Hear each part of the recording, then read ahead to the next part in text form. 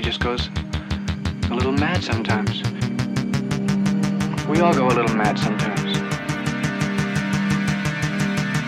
Have you checked the children?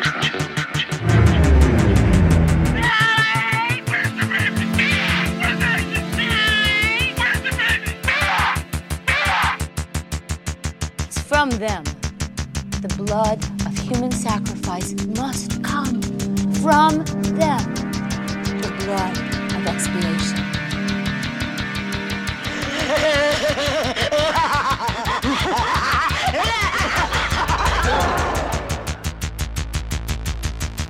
Take back my head!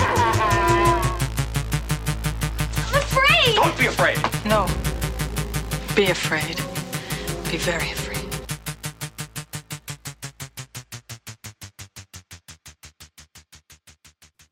Hello, friends, enemies, and general well-wishers. My name is Rockin' Randall Colburn, and what you're listening to is the first episode of a new limited series, Randall and Mel's Month of Halloween Hell. Woo! Mel, please introduce yourself.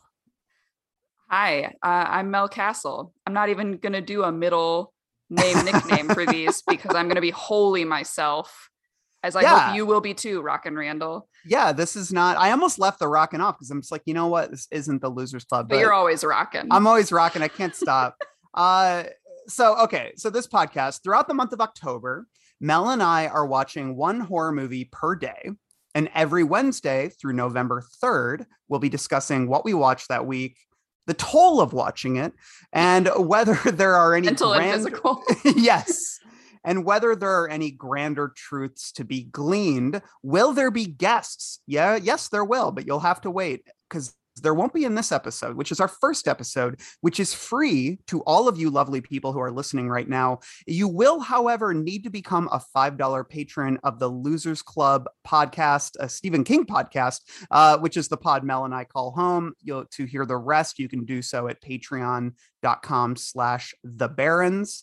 There you'll not only find this podcast, but hundreds of hours of Stephen King adjacent discussions, digressions, commentaries, and analysis. Although we are not discussing Mr. King today. I think we're here to discuss horror movies. And I think we're going to have a lot to discuss here. But Mel and I, before we get going, we're going to each ask each other a simple horror-themed question, just to sort of grease the wheels, as they say. So, come on. Okay, greasy. Did you ever see The Greasy Strangler when that movie was a thing? Is that your horror-related question for me? No, that's my horror-related question. Now that you've done yours, that's a bonus question. Okay. Anyways, it's disgusting. It's only scary in that how gross it is, but I thought it was pretty good. It came out like 5 years ago. Okay. What is it, Mel, that you want from a horror movie? What is it that I want from a horror movie? So I feel that this week was pretty stellar for the lineup of horror films. I guess I should clarify that Randall and I are approaching this in a way where we haven't seen the vast majority of the films we will be watching. This is a first time watch for most of them. We're going to do one rewatch a week. And then also we're going to make sure that we overlap on at least one film a week. So we'll have mutual things to say, though the opinions might not be mutual. We will have watched the same film. So I say that this week was stellar with a real delighted attitude. I think that a lot of the movies this week gave me what I want from horror films, which is a deep sense of societal unease and also personal unease. I think that the best horror films do hit both. I think that they make us reconsider how we think of ourselves individually and also how we move around the world outside of ourselves.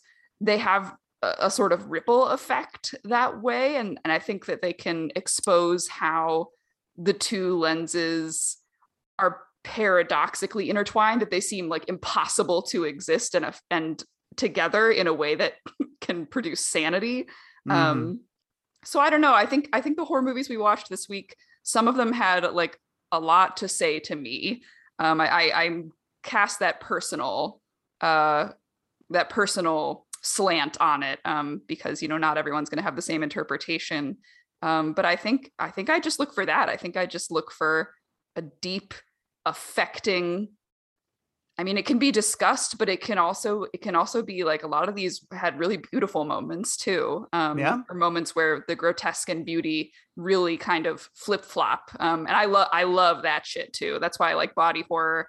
I call the other side of it body wonder, because it's kind of like, how can the body be broken? What can the body do? Like these kinds of dichotomies. That is a really rambling, meandering answer. I was like, we should improvise the answers to these and not think of them in advance. And like, that's what you get when we do that.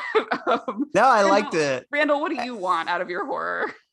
Well, I think before I answer that, I just want to ping pong off what you're saying a little bit, just because I think like both of our first weeks were filled with movies that we mostly really liked, if not like really, really liked. And I think that's because I think it's exciting because it's the beginning of October. We're doing this experiment. It's like 31 horror movies in 31 days. Like that sounds like a really fun project. And so I think like the excitement of beginning it, I think led us to choose movies that we knew we would like to some degree, or at least we were excited about. Yeah, that we were excited about. And that's something I sort of consciously tried to steer myself away from in choosing next week's movies, which we'll reveal at the end of the episode. Because I think I was like, I can't just choose movies that I'm excited about. I want to like challenge myself to watch something that maybe I think will suck, but it could surprise me. And so, yeah. And I think, I think we're going to have similar reactions in that there was a lot to take away from the stuff we watched this week. And we shared one movie, Henry Portrait of a Serial Killer, which we'll be talking about. But yeah. And then at the end, we'll also talk about whether there was sort of any unintentional thematic connections between the movies we chose, whether intentional or unintentional. And I'm actually really excited to answer that because I found that there was a really strong connective thread in between them all, which was totally unconscious. Some tissue. Yeah. So I guess my answer is I find that the horror movies that I love the most tend to not feel they in some way deviate from the template of most studio horror. They don't feel like 3-act structures, you know what I mean? They don't have the same sentimental beats or character beats that a lot of just traditional screenplays have. I think a lot of horror movies that I enjoy kind of move to the beat of their own drum, and in doing so serve to disorient in their own kind of way. I think that's something that I like, and I think is especially true of Henry Portrait of a Serial Killer, which is the first movie we're going to discuss today. Mel and I watch this together every week. Again, as Mel said, we have one, maybe two. What's that, Mel? You're not going to ask your question? Oh yeah, no, I do have another. You have another. I have another question. Okay, before we talk about Henry, Mel has a question. Mel erasure. Sorry, I got excited to talk about Henry. Ask me your question. This is relevant to Henry. It'll be an even better segue. Randall, do you think it's possible to have good taste in horror or bad taste in horror movies? I love this. And the thing is, I think everything in me wants to say, like, no, it's not possible to have bad taste. But the thing is, like, I judge people for their taste in horror movies all the time, including people who I love. But perhaps most harshly. Yeah, like I think, and I think for me, I think if we think about like horror Twitter, right? Like the people who are most popular on Twitter who talk about horror, which is #horror Twitter, they seem to love everything. I feel like there's not a critical bone in any of these people's bodies. And that to me just dilutes and flattens horror to such a degree, because I think horror is really about extreme emotions for me. Sometimes I fucking hate things. That doesn't mean I think they're bad movies necessarily, but they just don't check the boxes of what I'm looking for in horror, which relates to the last question. I think I always want to be surprised when I watch horror movies. And I think sometimes, I saw this debate on Twitter recently too about the idea of what is scary and what is spooky, right? Like there's a distinction between the two. And spooky is almost an aesthetic, whereas scary is something that we feel. And I think sometimes people just like spooky movies because they like things that sort of fit the aesthetic of Halloween, but don't really challenge them. And so I think I do judge people and think they have bad taste in horror if they don't actually want to be scared, you know what I mean? Like, or want to at least challenge themselves in watching something that I think can encompass the totality of horror, which is not simply just like feeling a shiver up your spine, but being genuinely horrified. I think that there's so much nuance within horror in terms of the emotions that you can feel. Like sometimes horror excites you and it gets your heart racing in a fun way. Sometimes it makes your heart do backflips in kind of a queasy way. And sometimes it makes you feel like shit afterwards. But the thing is, like, the movies that make me feel like shit afterwards are often the ones that I like really love. And I'm going to talk about one of them today because I think I like horror because it does make me think about, like, I like how you mentioned societal sort of fears, but also personal ones and the intermingling of the two. I definitely think that a lot of my favorite horror movies capture a grander terror, a more existential terror that can complement the personal. And I think that, like, a movie doesn't need to be quote unquote epic to achieve that. Oftentimes I think the quietest and most unnerving kind of horror movies, ones that that don't have the traditional hero's narrative or hero's journey or a traditional hero. I mean, we're about to talk about Henry, so I think that's a good lead in there. But how about you? Like, do you think people can have good or bad taste in horror movies? You just said so many good things that I want to like erase my former answer to what I want out of horror films. And I want to touch on surprise and I want to touch on extremity of emotion. Like, I hate it when people are horror fans and they complain, or they complain when people, they think they're so cool because they quote don't get scared. Right? Yeah. Like, they're like, nothing scares me anymore. I can watch anything. That's why I like horror movies. And I watch horror movies because I scare easily. I watch them because I want to feel that extremity of emotion that you're talking about. I had a friend who took a horror class with me in college and would often joke, like, just to feel something. Like, that's yeah, man, I get that, because that's the thing is, I don't get scared. Like, I mean, in fear of being someone that annoys you, I don't get scared too often in horror movies. I wrote a whole piece for the AV Club. We're done. No, hold on. Like a couple of years ago, where I wrote about how the way I would like scare myself was I would read horror stories on Reddit.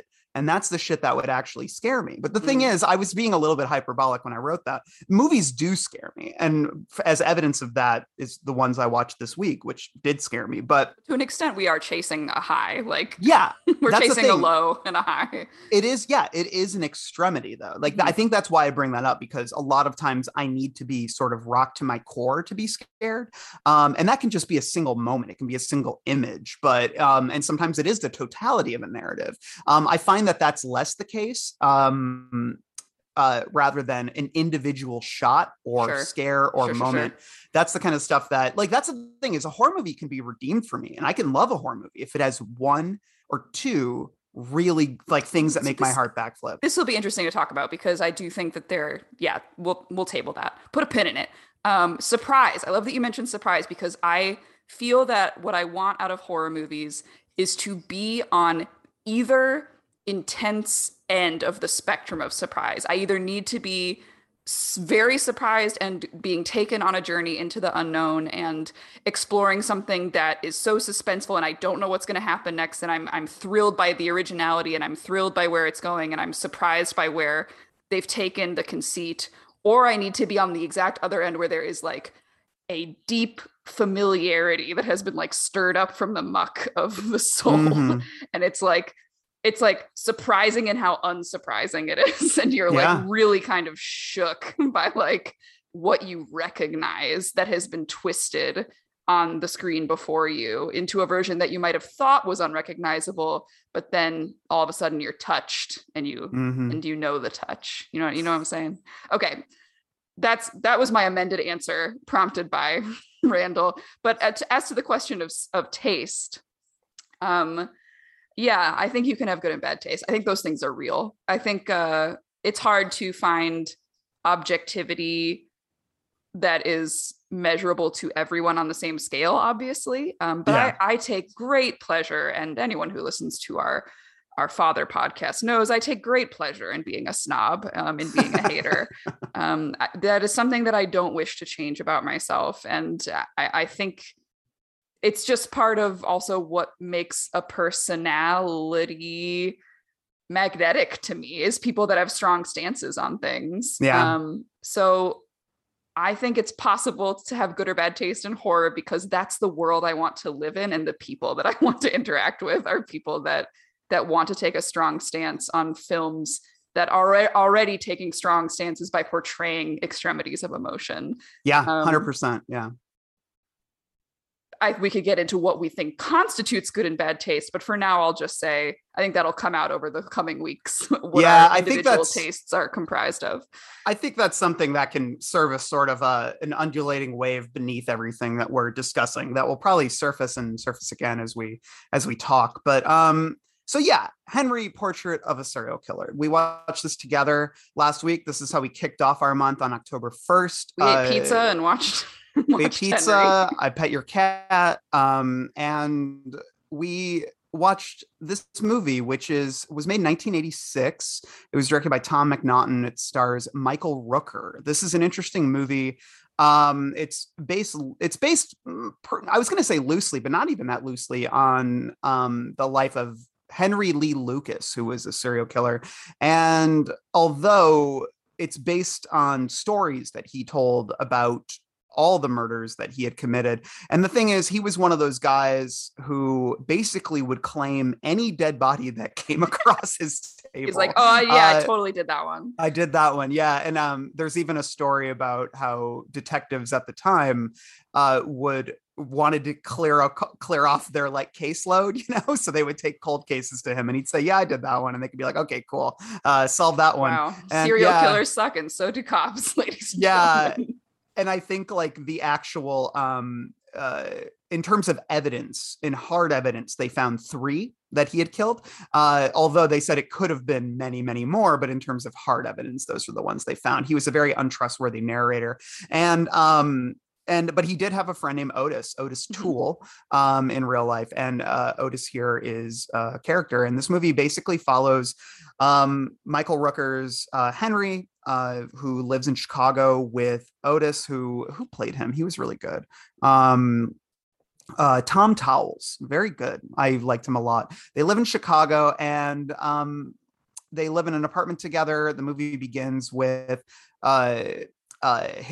Otis's sister Becky, played by Tracy Arnold, who has just left her abusive husband and is coming to stay with them, and kind of gets swept up in their orbit, but not their murders. And essentially, anyway. We should say that we will spoil every movie on this list. So, like, if you haven't watched them, maybe don't listen to this podcast. Yeah. I think this is definitely a podcast for people who have seen these movies. So yeah, Henry doesn't really have a 3-act structure. It doesn't have kind of the plot that one might expect of it. We are basically stuck with these 3 people, and Becky obviously has a good heart, but she is not our protagonist. We follow Henry, who I might take issue with that. Oh, okay. Then, I mean, I guess you're right, if we're talking about the breadth of it. But yeah, so what we're essentially following is the murderous antics of Henry and Otis, and the slow revelations that Becky has in terms of their in sort of disrupting their dynamic. Yeah. So, Mel, broad thoughts about Henry. Did you like this movie? Randall, I ended up loving this movie. I was scared to watch it, very sincerely scared in a personal way, just because it has such a reputation, right? People are like, I mean, Mike was texting us like, it's filthy, like you guys are gonna like. I know it's one that my dad has teased before, and kind of been like, you have to be in the right space to watch this movie, right? And your dad told us to fasten our seatbelts. He did. He sent me a text that was like, fasten your seatbelts. My dad also was at the original 86 showing of this movie at the Music Box Theater, part of the Chicago Film Festival. We didn't really mention this, but like maybe you'll get into this too. It was made on a shoestring budget, like $100K, shot in less than a month. And so that's part of that filthiness. I ended up really, really thinking that this movie was doing something special. I have a ton of notes on it. I realized in writing these notes after seeing it that maybe I shouldn't be doing a podcast. Maybe I should just be like writing long essays on these movies. But I don't know how deep you want to go here right now. I mean, what did you think? What did you end up thinking? What was your end opinion? Well, yeah, I was I think genuinely I was also scared to watch this because when I was young, I was petrified of horror movies and of gore. Mm. And it took a long time, I think, for me to overcome that. And then obviously we're attracted by the things we're scared of often. It's that And once attraction repulsion, baby. yeah, but I think that even as I got into horror movies, there were certain ones that I always kind of, would hear whispers about, and I would say, well, those are kind of off limits because I just don't think that's my thing. Movies like Martyrs or Serbian Film, and then you I would get love like Henry. Martyrs. I never seen it. I need to. Oh my God, you should put it on the list. Yeah, I might do it this month. But then Henry Portrait of a Serial Killer was always on there because, one of the things I heard was that it was grim and unrelenting, and it wasn't the kind of movie that there's no hero in a movie like this. And not that I need heroes. Honestly, I love movies that don't have heroes, but that makes it a little bit scary. I think the impression of the film I had going in was this was a movie where we were just going to follow Henry around as he murdered people. Like we were worried. We were like, oh, is this the equivalent of just like, a replica snuff film? Are we just going to be watching, a narrative-less juxtaposition of him going about his day with these snapshots of the victims, which is how it starts. And I was worried that was going to be literally the entire film. Yeah. That we would just cut from him going about his errands, snapshot to like a dead woman. Yeah.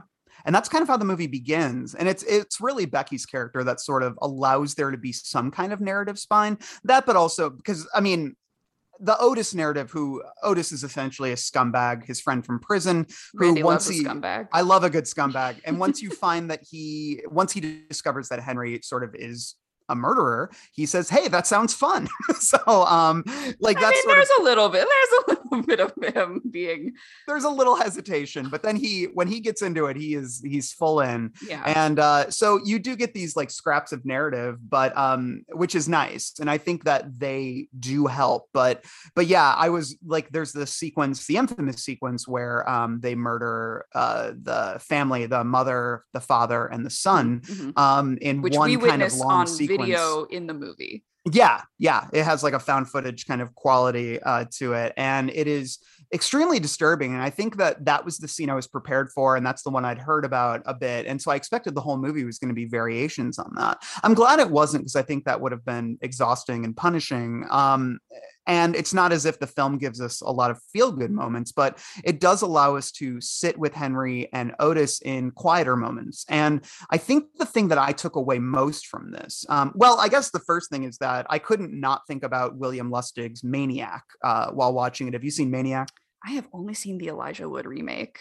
I've never seen that. Yeah. I used to be really scared of the VHS cover that was in my dad's hidden horror cabinet. And I would open it and look at it whenever I needed a jolt of fear as a child. Like that there's just a silhouette of a man holding like a scalp or a severed head. It's creepy. Yeah, and I think this sort of serves as the other side of the coin to Maniac. This came out a few years later, and it's a cold portrayal of a serial killer. It refuses to sanitize the behavior of a serial killer. It's not trying to make them look mysterious or cool. And it's also, I think one of the things people love about Maniac is it sort of represents pre-Giuliani New York City, when Times Square was scummy and disgusting. So you think Henry is Chicago's Maniac? Yeah, to a degree. I mean, I certainly don't think that because it's not as if the neighborhoods that they frequent in Henry have been to some degree gentrified since then, but I think there's always going to be those pockets of the city. Like Maniac is so specifically about the Times Square, like when it used to be all sex clubs. This portrait of Chicago is a bit more sprawling, but it does capture the grimy side of Chicago, and but also just kind of like the cold sterility of certain areas of Chicago. One of the most memorable murders in Henry happens on Lower Wacker, which is sort of a very confusing stretch of road that goes beneath several bridges right downtown. And there's a scene where they pull over and pretend they're having car trouble. A guy gets out and they just shoot him and then drive off, And one of the things my dad brought up when I talked with him briefly about this film is that he thinks the car is one of the scariest elements in it. This like snot green car with a rotted out undercarriage that we spend so much time in, that is just this kind of like vehicle to personal hell and or harm. And now I like retrospectively, I now agree, like that car is freaky. Yeah. Yeah, and I think for me, it's that idea of the charismaless killer, that I think I'm left with. I think Rooker's incredible I in was this gonna say. movie. He is, but I wouldn't say that he is. The character Henry is particularly beguiling or charming, or I mean, even Becky falls for him because I think she is, drawn to, I think tough guys, things of that nature. She obviously comes from a marriage that was rough. I don't think she has the, perhaps the best radar for good men, but also he's there and he's attractive. And Rooker is attractive, but I think in a rather unconventional way. Although, man, I would kill for his triceps in that movie. But I didn't even notice his triceps. Oh, I couldn't stop looking at him when he was without his likes jacket. a hunk. He likes a love a scumbag and a hunk. hunk, and when the two get together, he got.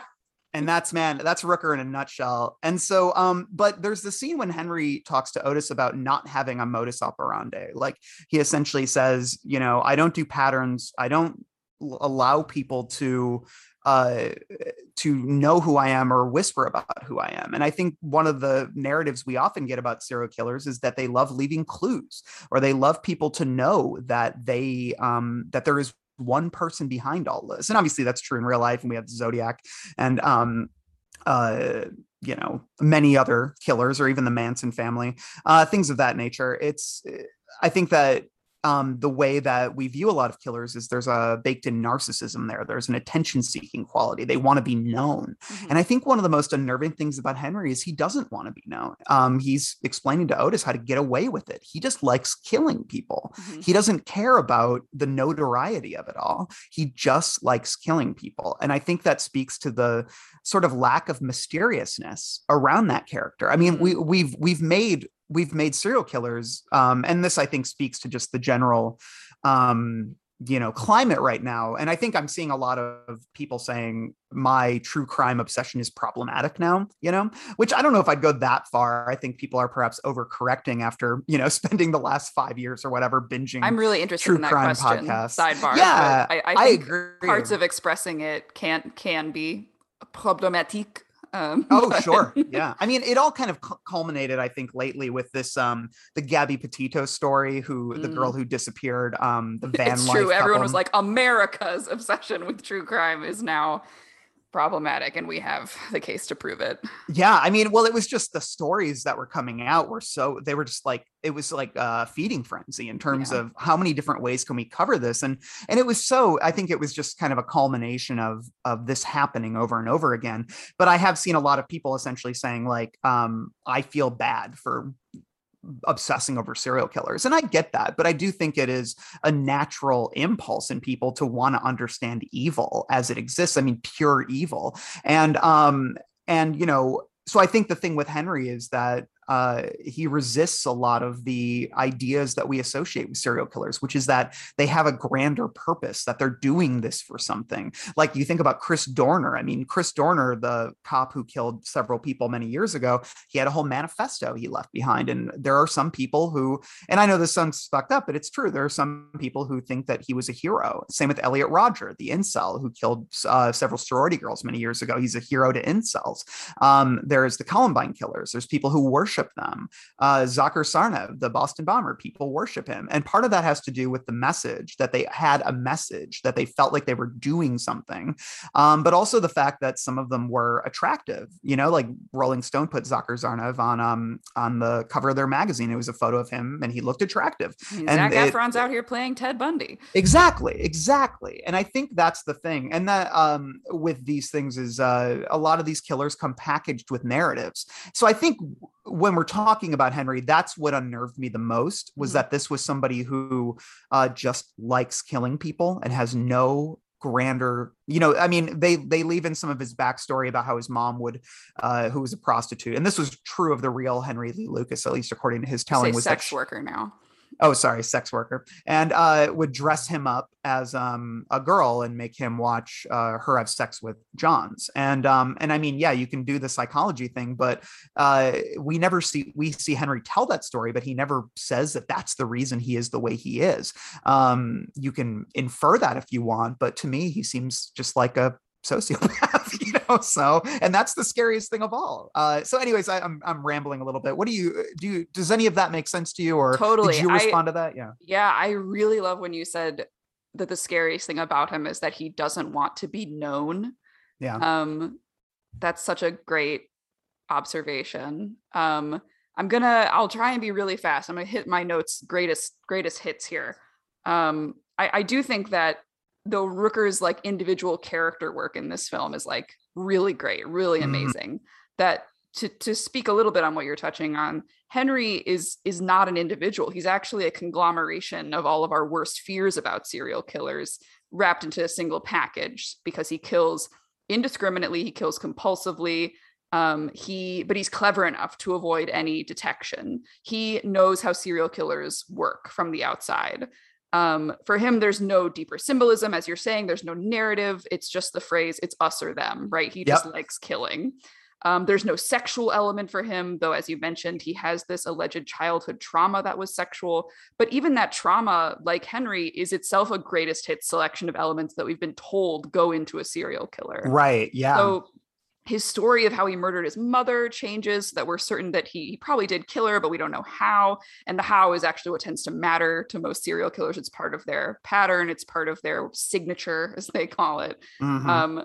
Side note, did the Dark Knight's Joker take the shifting scar story conceit from this film? Because I think it did. And of course, I wouldn't be surprised. He's not based off a real serial killer. He's based off a real serial killer's dream of being the perfect serial killer. So he's a serial killer crafted from the outside. He embodies danger and all kinds of senseless violence non-specifically. He's a walking allegory for everything that a serial killer means to America or Chicago. And then we look at the other characters. Likewise, Becky, she's the ultimate victim. She's a woman whose trajectories lead her only to violent men. Sexually abused by her father, she goes on to marry an abuser who we later learn has murdered someone and been sent to prison. Her brother continues the pattern of incest in her family by raping her, and Henry ultimately kills her. She planned to live with her mother and her daughter, but it's unclear how safe of a haven that would actually be, given that it's the same mother who refused to acknowledge her husband's abuse of Becky. So in the same way that Henry is a conglomeration of all the traits of serial killer, Becky is sort of a conglomeration of all the traits of serial killer's victim. And then finally, I do think Otis is a symbol too. Like, he's the hapless follower in a serial killing duo. That's the weaker link. He'll ultimately blow it for both of them, right? Because he's just not as in control. But more than that, he's also a left behind, formerly incarcerated, impoverished person. And he has no hope of extricating himself from that status to get back into the system. I think the scene with his parole officer is so crucial and really genius. It's the clearest and most well-lit shot we get of his awful teeth in this close-up right before his parole officer says he has to cut their meeting short because his kid is getting oral surgery. I was going to bring that up. Yeah, I feel like we get the system has abandoned Otis for good, and it's no wonder he becomes warped by the only people available to him. So I think that it's funny that this is called Portrait of a Serial Killer, because it would be a very blurry portrait. It would just be a portrait of the idea of serial killers all across America, if it wasn't for Rooker's incredible acting. And that's what I so enjoyed about the movie, is that it took characters who could be read as wholly allegorical, stand-ins for entire populations, and it forced them into this filthy real-world container. And it gave those allegories to actors who could shrink their blurry bigness into these small, touchable and touching people. So you actually feel for everyone in this movie, I think. Do you agree with that? Do you think you feel for everyone? Yeah, I mean,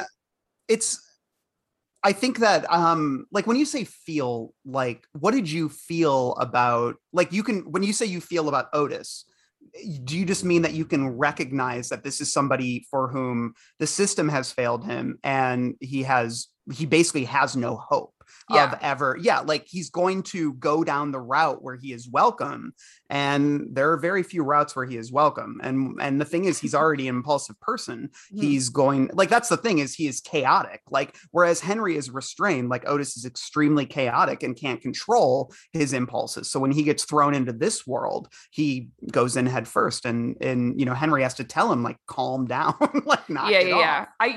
That's a good kind of course correction, in that you're not feeling you're not like, oh, Otis, I wish I could be there to talk with you, right? You don't actually want to get near Otis. Right. But you do recognize his situation. And I think ultimately this is a movie about being unable to escape no matter who you are. And it is the banality of being trapped, the certainty of that cycle that frightens us. It's not the shock of the murders or the grotesque ways that they're executed. It's the matter of factness of them, that feeling that they're like tick marks on an endless cell wall. And instead of Henry's murders on the wall, you could substitute Becky's abusive men or the days until Otis's next transgression. When you're trapped by your cruel influences, the people that have been cruel to you, and then subsequently by society's hierarchies, of course it feels like us or them all the time. So I just thought that this was, you mentioned this too, the sort of banality, the matter of factness of this movie is what gets to you.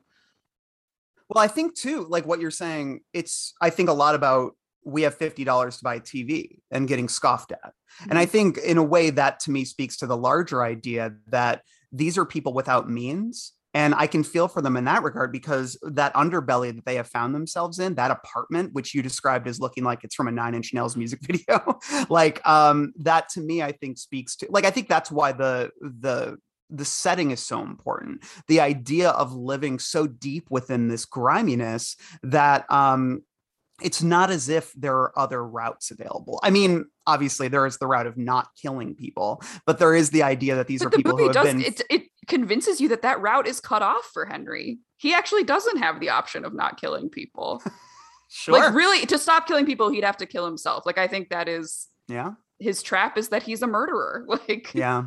Well, he's been surrounded by things of that nature his whole life. And I think that's like what it speaks to is, you know, and this relates to other movies on my list, but just the idea that there are echelons to society, and the ones at the bottom rung of it, if you're born there, getting out of that is almost impossible. Mm-hmm. And I think that's the world that these live in. It's just such a hopeless world. I mean, Becky it's tremendously sad the way she talks about like wanting to go see her kid and see her mom. Like there's just a doomed quality to all of it. Yeah. So that leads to the ultimate question, which is, why watch it? I know, right? Which is what I asked after we watched it. And I think for me, it's like there is something edifying about it, right? Like this isn't a particularly fun movie to watch, much like another movie on my list that I'm going to discuss. But I will say that I come out of it feeling shook in ways that horror movies don't always do for me. And I love that feeling of being shook. And I love I think like witnessing the coldness and the cleanness almost of Rooker's performance here. It's something that gets in your bones more so than somebody who's playing like somebody like Otis, even, who is so over the top. I think that there is a restraint and a POV in this movie that I don't see in a lot of other movies. And for that reason alone, it sticks in my craw, and I find it edifying. It makes me think about horror and crime and killers in completely different ways that and I think that's the thing is I think there's I think people who feel as if they need to atone for their years of listening to true crime podcasts, just watch this movie, because it'll remind you that murder is not glamorous. Like for anyone on any side of the equation. Yeah. And I think that's the thing about this is it's sort of and again, this movie is very closely tied to another movie on my list. I'm going to echo a little bit of what I say later, but that whole idea of that this stuff is completely unglamorous, and the majority of murders are not, serial killers and things of that nature are not these enigmatic personalities, but rather just deeply twisted people who want to inflict pain on others. And there's nothing mysterious or glamorous about that. Yeah. I had a professor at Iowa who used to be a journalist, and has interviewed serial killers. And I remember at a bar one night, he went on this sort of, it was not a rant or a tirade. It was a sort of exasperated conversation where he was like, there are no Hannibal Lecters. They kill the people that no one cares about, that will be forgotten. And that's why they don't get caught. It's in the victim selection. And yeah, I'll always remember him being like, there are no Hannibal Lecters. I think I agree with you. I also found it edifying. I as a movie that I think, again, is about being trapped I wanted to appreciate that sentiment, that trapped feeling, and to feel it from multiple angles. Like it was this sort of glorious yet mundane, horrifying intersection of that trapped sensation from every character in the movie. To see how we're harmed by what people do to us and how we replicate that harm when no recourse is available to us. And I think it's ugly and important, and it feels real because so much of it is. Yeah. Great. I think it's time for our next movie. Okay. Mel, what did you watch on October 2nd? I watched John Carpenter's 1980 movie, The Fog, and I saw it on a big screen. I was at the Logan Theater, an 11 p.m. showing on actually a foggy night. It was kind of appropriate atmospherically. So why hadn't you seen The Fog up until now? It's considered a pretty classic Carpenter movie. Is it? I mean, I think so. I'm just not as dogged about my movie consumption as I think most of the pod bros are. I call them the pod bros. I don't know if I've done that publicly on the podcast yet. But I call all of you the pod bros. So yeah, it wasn't a standout on my list. But I saw, it must have been a poster or a still or something. And after seeing In the Mouth of Madness last year, I really wanted to get some Carpenter on here for sure. And I liked it. I would say it was my, second to last on this list. There's nothing offensive about it. I just think it's got a great little conceit. It's got great scenery. It's got wonderful people in it. Adrienne Barbeau's first movie. I think she was Carpenter's girlfriend at the time. And I really loved certain elements of it. I loved every time that someone would turn around and there would just be like the silent standing silhouettes of the dead mariners. That was really effective, really awesome. I loved the lighthouse scenery. I love the scene where Barbeau kind of is climbing to the top and these dead leprous people are clamoring after her. But I do think like, I love the radio. I like that she's a radio DJ and that she's kind of like warning the town as things happen. But I do think it just seemed a little half-baked to me. Like it seemed to want to invest in the history of the town being corrupted, but that really wasn't seeded very well, that the history of the town was like super, super important to these people, even though they're having this celebration. I felt like every time we made a discovery, it was the first time we were getting any information about the mystery at all. This is harkening back to our Bag of Bones episode. Like there's this priest reading the journal throughout, and it's like we don't have a mystery to solve. We just get answers as they occur to this priest. So I kind of was like, yeah, this was a fun little detour into The Fog. I kind of wish it was either longer and more loaded up, had a more sense of its like, had more of a sense of where it was going from the beginning and did a little bit of that seeding. Or even it could have been more intimate. Like I actually would have loved it if it was focused only on like Adrienne Barbeau as the radio DJ and then her like long distance flirty weatherman lover as they like navigated this horrible thing that was happening to the town, even though they'd never maybe even seen each other. And then they come together at the end. I don't know. Now I'm thinking of a different movie. It's fully original. I would like it if it was concept. A completely different movie. Roger Ebert said, this isn't a great movie, but it does show great promise from Carpenter. And I might agree. I don't think it's a great movie. I thought it was a great time. I thought it was a fun time. And yeah. You've seen The Fog. So what do you think? I have. I've seen it twice. The first time I saw it, I was in college and I thought it was kind of dull. When I saw it I saw a 4K restoration at the Music Box here in Chicago, probably about 2 years ago, maybe 3 years ago. And I loved it a lot more then. And I think what works about it for me is that I agree with you. The story wise, I think that is definitely down the list in terms of its appeal. To me, it's a movie of moods and feelings and images. It's a movie where I remember very specific tableau. You know what I mean? I remember figures in the fog, glowing eyes. I remember the idea of things emerging from and this kind of great atmosphere, this like oceanside atmosphere. Yeah. I think that it's all about the mood, you know what I mean? And so I think that that doesn't forgive its I think because I remember too being underwhelmed by the story. It just kind of like it feels as if that was not very much of interest to Carpenter either. I think he was more interested in the ensemble, which I enjoy. I think it's got a fun ensemble. I mean, you get a little Jamie Lee Curtis. She's great. Tom, she is yeah. looking great. I did also read that they added like a full third of the movie in post production, or like they had turned in a version, and then he was like, oh, it's not, people are loving the gory movies these days, so we need to put in kind of more actiony gory scenes and make it, I don't know, more appealing to those people.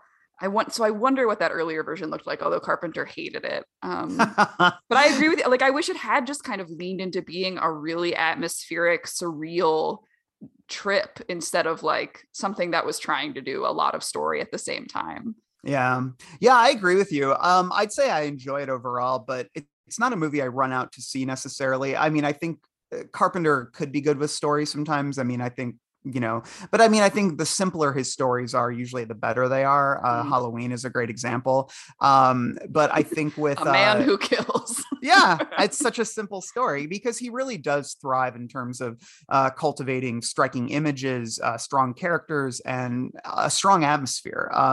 That's the thing I love about Halloween too, is it, kind of turns this suburban block into this street, this I don't know, this like terrifying corridor. And The Fog, I think, works for me in sort of that atmospheric sense. It's kind of like Big Trouble in Little China, which is a movie that I've seen it once only, but I can say it's a beautiful movie to look at, but it's fucking gobbledygook. Like, I have no idea what's fucking going on in that movie, but it's nice to look at, but I don't know if it's necessarily a movie I'd revisit a lot. I love Mouth of Madness. Yeah, Mouth of Madness is a fun one. I mean, having Sam Neill at the front is always good. That one, he does lean into the atmosphere. Like, yeah, that's the approach I wanted. Right. Any other thoughts on The Fog? No, it was a good palate cleanser after Henry. Yeah. Randall, I mean, what movie did you watch on October 2nd? On October 2nd, I watched Carnival of Souls, 1962, directed by Herc Harvey. This was the only movie Herc Harvey directed. He tried to launch a few others, but he was basically a guy who made educational videos, like technical videos. And Carnival of Souls, like, I think the reason he wasn't really able to make other things happen throughout his life was this movie was not celebrated until I think the 80s was when it kind of had its reappraisal.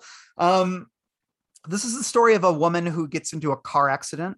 A car flies off a bridge with some of her friends. She is the only survivor. She comes out of the water and she takes a job as a church organist, and we kind of watch her life over the next week or so, and she seems adrift in the world. She's has trouble connecting to people. She's very irritable, and things don't really work out at her job. And throughout it all, she keeps seeing visions of a man with a very pale face. I think in the stronger restorations of it, like the 4K restorations of it, you can see how much of the pancake makeup is on this guy's face. But he's scary though. Oh, he's very scary. And that's actually the director, Herc Harvey. And nice. He was like, I know exactly what I want out of this. But he's terrifying. But he's basically haunts her. She sees him in mirrors and windows and all of these things. She sees him at the bottom of the stairs waiting for her at the inn she stays in. It's very eerie, and it kind of all culminates with this abandoned what's the word I'm looking for, pavilion, basically. She's fascinated by it, and that's kind of the idea of where the movie came from, was the very same pavilion that's in the movie is one that the director saw and was kind of obsessed with. It's this abandoned pavilion, and that's kind of where things culminate in that movie. Maybe it's haunted in real life. I mean, wonder about that. Like, I love the idea of haunted places, which is that prompt people to make movies. Yeah, and the thing is, sick. My next movie is also that was prompted by a real place, and so, but yeah, I find this movie to be deeply unnerving. It's a slow burn. I mean, it moves. Like, that's the tough thing about it, is it's only 80 minutes roughly, but I still think it's almost too long because it almost becomes a little bit repetitive after a while, because it's a lot about her seeing this figure and then meeting someone in the real world with whom she can't connect with, that there's something wrong with, whether it's the priest at the church, whether it's the other boarder in the boarding house she's staying in who is very horny and wants to date her, and she finds He's herself also scary. Those scenes are very upsetting. Yeah, but the thing with her is that's interesting and complicates it, is that she wants to be near him. She wants closeness. She wants like connection with another person. But then as soon as she gets close with any of these people, she disappoints them in some way. At one point, she's playing the organ in the church after this one extremely haunting, sort of surrealist, expressionistic vision where she's playing the organ. The priest comes in and tells her essentially she's blaspheming with the music she's playing. And it's not clear why. She's just playing the organ in the church, but he kicks her out and fires her and says, you know, there's something wrong with you. And it's the fact that we don't know like what it is exactly that's wrong with her is yeah, we find out obviously in the end. And I think it is pretty heavily hinted at. I think everyone who's watching kind of has a sense of what's going on. But, you know, when she goes out with the guy, they go to a bar together and he's mad because she won't party, she won't dance, she won't drink. And then he is like, let's just leave. And she's like, no, I want to be here with you. But she is bored and she can't connect and nothing is working for her.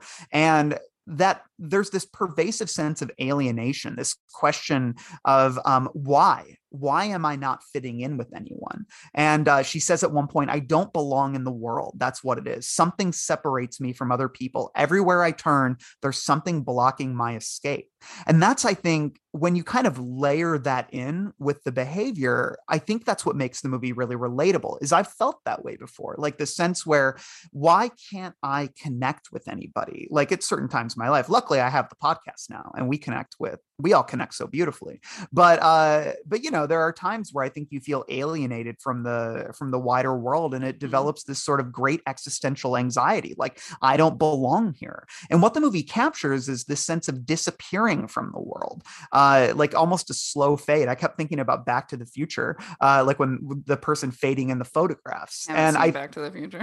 Oh man, well, it's one of my faves. Mike's really mad at me about it. Yeah, and I was reading some reviews, and there was a phrase used called fatalistic angst. Like, and I like that phrase a lot. I think that speaks to it, because I think ultimately what happens, and I think this is something most people probably pick on from the beginning, is that she did die in the water, and as she's, and then in the end of the movie, it is confirmed that her body they drag it out of the water, and but it's that idea that our soul is what allows us to connect with other people. It's what allows us to develop our personality and exude that and form meaningful connections. And I think like the implication here is that she is a person without a soul, and that's, I think, what infects her organ music for the priest, you know, things of that nature, which is very, very unnerving to me. And she's being essentially pursued by these spirits who are saying, we want you. Yeah, you know, the rest of the world doesn't want you. She's not alienated from her like crowd of crazy ghouls. Right. But that's, you know, obviously that's very scary. She doesn't want to go with them. Yeah, I actually called this movie a great precursor to Final Destination, because the Final Destination movies are essentially about you cheated death and now death is coming for you. And that's essentially what this movie is. I mean, she didn't cheat death, but death is essentially saying, I own you now. Like, come on. And that sort of great existential anxiety is really effective. And also this movie, the organ score, I've already mentioned the organ a lot. It was by the composer Gene Moore, and I find it so powerful. And like what really makes this movie work for me is this just hideous like squealing and haunting drum or organ. It really makes the movie. It's disorienting and almost violent at times, but it helps the movie really achieve this idea. And this relates to The Fog, I guess, is that it's a movie of moods and feelings. It's it's not necessarily about the story. It's about these moods and these feelings. And I think, the last 15 minutes or so of this movie, it's just absolutely terrifying. And it's a really scary film. Yeah, because she starts to be confronted with these white-faced ghouls wherever she goes. And there's a scene, it's a gif, it's kind of a popular gif now, and which is so wild to say, but it's like, she gets on a bus at one point, she's trying to leave town, and when she gets on the bus, everyone on the bus is this white-faced ghoul, and they all are staring at her, and they all rise out of their seats to meet her, and she runs away, and that's the last we see of these bus ghouls. And the scene almost feels like Like hashtag bus schools. Yeah, I mean, the scene almost feels like, wait, why was that there? But I think that's the whole point, is she's seeing death everywhere by the end. But that shot alone is the scariest shot in the movie, and one of the scariest shots I've ever seen in a movie. And it really, really works on me in that regard. It reminded me a lot of actually the scene in Salem's Lot by King, when there's the school bus driver and the town is all turning to vampires, and all the kids that he screamed at, the vampire children, have all gotten on his bus, and he like goes in, he's like, get out of my bus, but it's then the white-faced children like flock to him. And it makes me wonder if King was perhaps consciously or unconsciously thinking of this movie when he wrote that scene, because it really speaks to it. So yeah, I was really delighted with Carnival of Souls. I cheated a little bit because I said the only one, I was only going to do one rewatch. I technically saw this when I was in college, but it was at a party and there was a lot of talking and perhaps imbibing of some sort. So I barely remembered it. And so I considered this a first watch. But what do you make of the title? Like the organ too, there's like a calliope quality. There's a circusy quality to what's going on. Is that just spooky because it's a subversion of happy things? Is it just like I don't think that there was much thought put into that. I think the pavilion was either previously a carnival or would be a perfect setting for one. I think it's more so he was really inspired by this pavilion and he wanted to film there, and they were able to film there for only $50. And it was fun to read about because this was so low budget. I think it was like 10 grand that he made this for.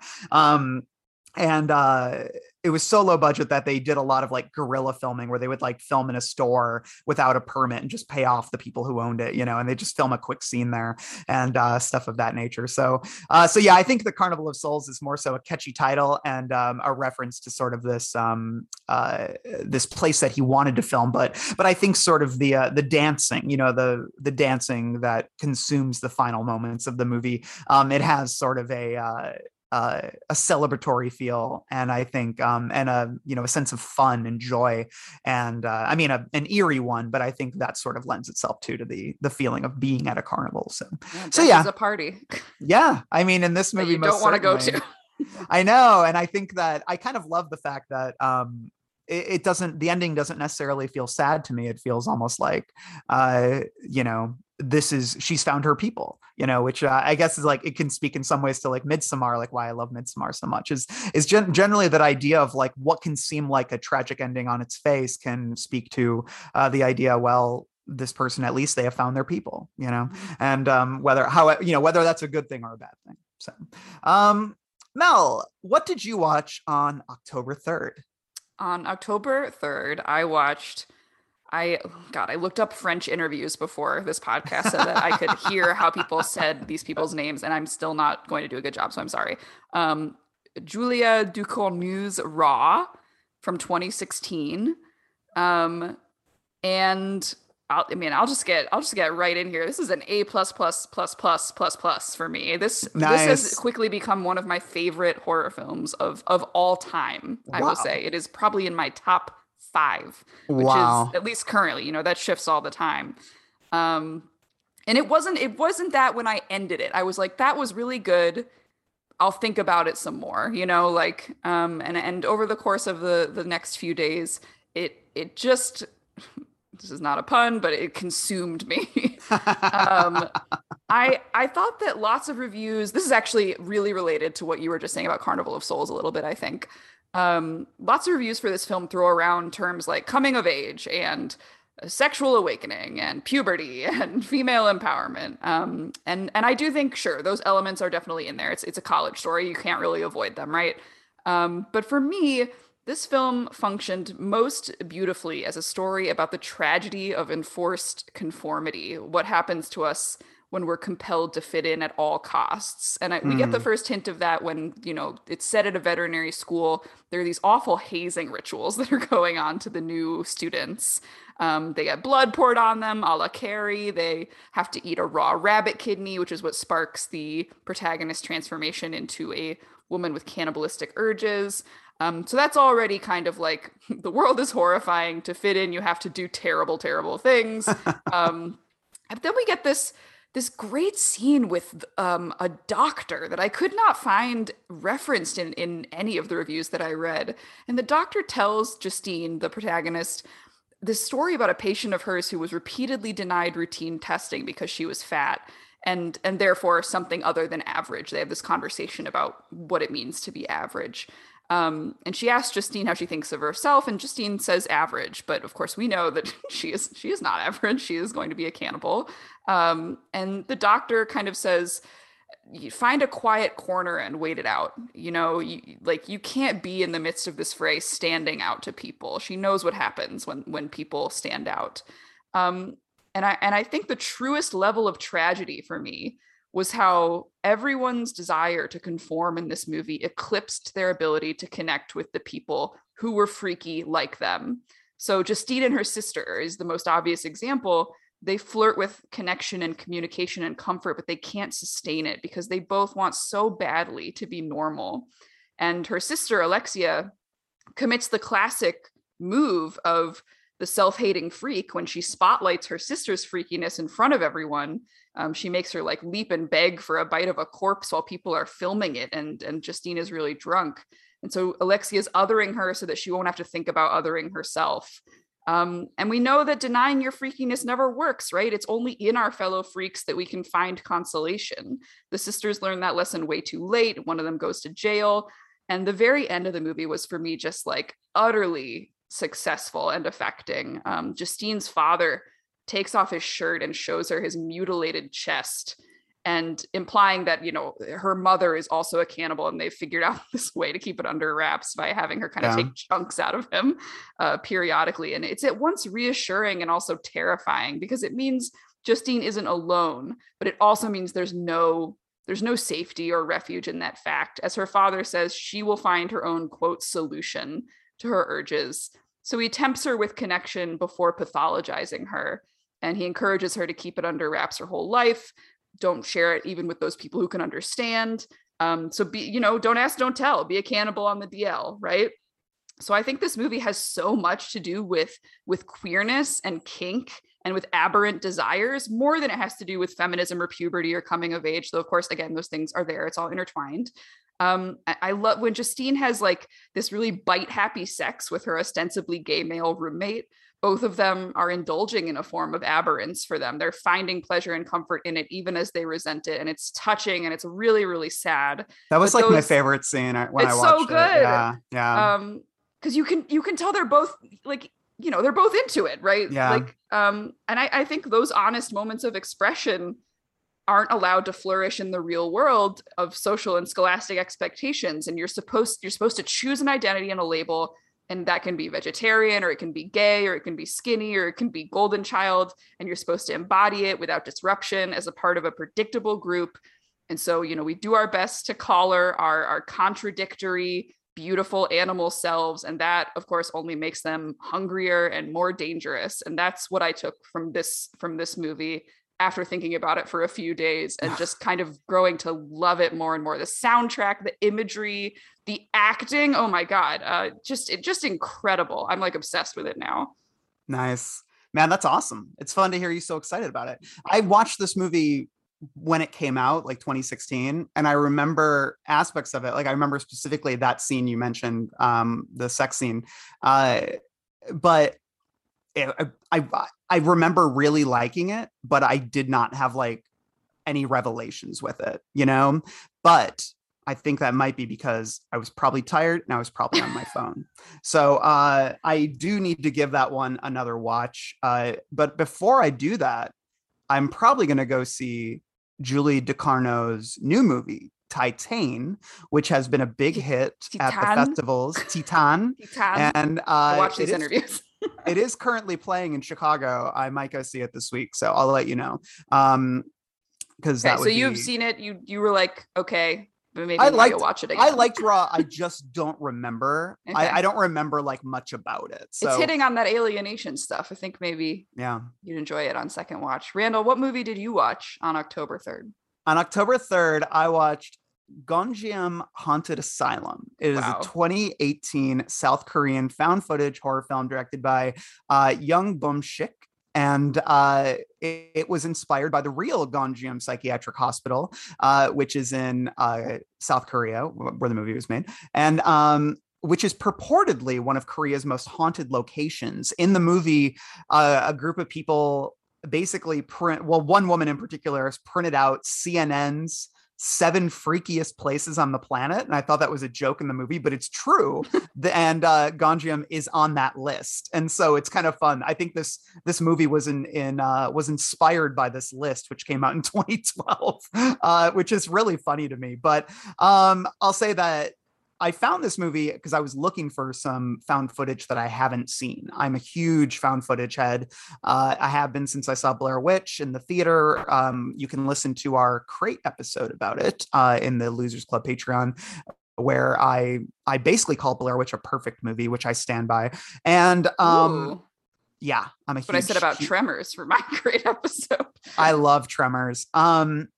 So yeah, but the thing is, I have pretty strict, I wouldn't call them strict, but I have like things that I love, like what found footage, what makes for good found footage for me. And this movie, I think, accomplished most of them. It's a great latter day example of the genre. Like, because honestly, there was the boom around Paranormal Activity where they were just releasing them left and right. And the problem was they kept making found footage horror movies that clearly weren't written to be found footage horror movies. There's a Bigfoot movie called Exists that's actually from one of the directors of Blair Witch, and this movie is extremely bad because it's a found footage movie, but there's like a soundtrack, and there's it's like there's slow motion, and there's like all these things that are feature film things, but they don't embrace the found footage The Bay does that. Concept. I hated when that soundtrack came in. I was like, what are you doing? Yeah. And I mostly like The Bay, but for those reasons, The Bay is not fun. Yeah, it's not like top tier for me.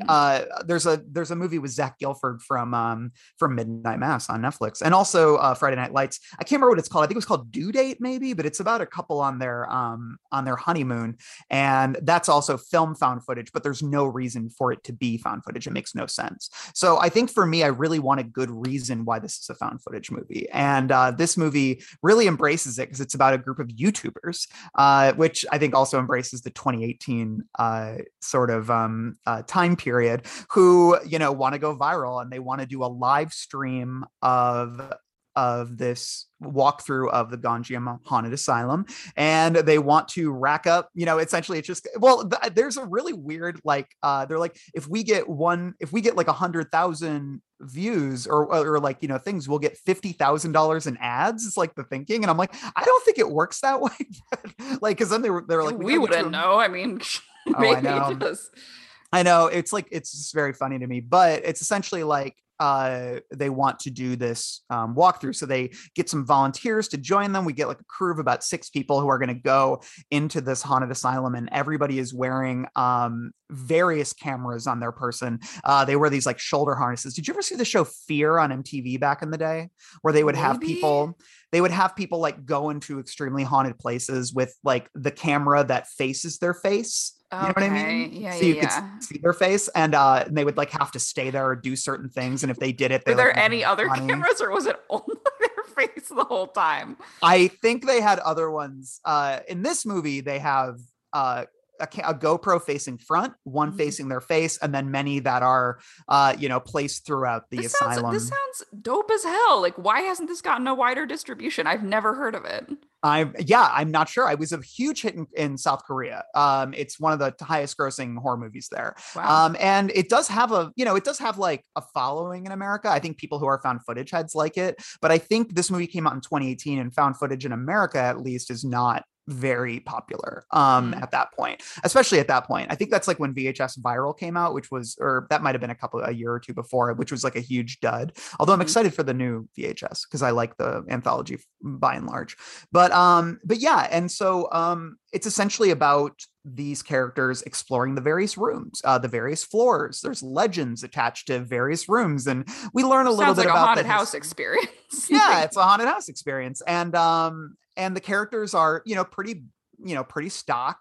We have like I mean, it's like I'm not They're expecting. like a jock and like a. Well, there's like a tomboy, like of the three girls, right? There's like a tomboy who's like really good with camera equipment, you know. There's like a young medical student who's very delicate, and then there's sort of the brassy, very confident American girl. Well, she's South Korean, but she speaks English extremely well and has like been to other haunted places throughout the world. But she's the one showing cleavage, you know what I mean? And then the bros are, similar stock types. But the women are the ones that stand out the most. And and I think like in a lot of these things, the cynicism of trying to go viral sort of intertwines with the idea of the hubris of disturbing the ghosts, you know what I mean? In an effort, this selfish effort, you're sort of kicking the dirt off some extreme trauma that happened in this haunted asylum, For ads, which is like, yeah. Yeah, and that's, I think, but the thing is, I'm excited because you are going to be watching Grave Encounters next week. Spoiler. Yeah, that's a mild spoiler. This movie is actually very similar, and Grave Encounters was made well before this movie, but they have relatively similar premises. Grave Encounters, though, is almost a direct riff on the show Ghost Adventures, which is a Travel Channel ghost hunting show that I call Ghost Bros, like you call me Pod Bros. Oh, wow. This is Ghost Bros because it's these big, beefy, muscular men who are like, bro, did you see that fucking ghost? Easily my favorite ghost hunting show of all time because it's Randall, like, what? Did you enjoy? I love this movie. This haunted asylum movie. Yeah, but I have to tell you real quick that I don't think I would love it as much if not for something like Ghost Adventures, which I think really set the template for this idea of gaining clout by basically like exploiting these haunted places. And now I'm not acting like that's a new development. I think like haunted places have always been a draw for people who want to make a quick buck, like own this property, sell tickets to let people in. But I think that idea of like turning a camera and putting it online, there's something craven about it. And I think that Grave Encounters kind of dabbles in that same area, but I would say that this movie does it in, I don't know, a more compelling way. And I think the fact that it's South Korean, it weaves in some things that I would just say that are, very specific to like J-horror, like certain horror tropes that we don't see in America too much, but that I've seen in a lot of sort of Eastern horror. And there is one that sort of is it K-horror or J-horror? Well, I don't. This one is Korean, right? Yeah, this one's Korean. I think I'm just thinking of like the larger J-horror, K-horror sort of movement. And but there's like basically it makes you wait for it, like a lot of good found footage, because the thing with found footage is you can't really like, you can't really shoot your shot right away. You have to sort of like, these are movies that usually explode in the final 10 minutes. And that's one of the things I love about found footage horror, is that it really makes you earn it. It spends a lot of the movie dabbling in what I would call peripheral horror, where the camera moves and you see something like in the corner of the shot or something behind a person, but it's in that shout final out to 10 Ghost minutes. Watch, which we will also be watching.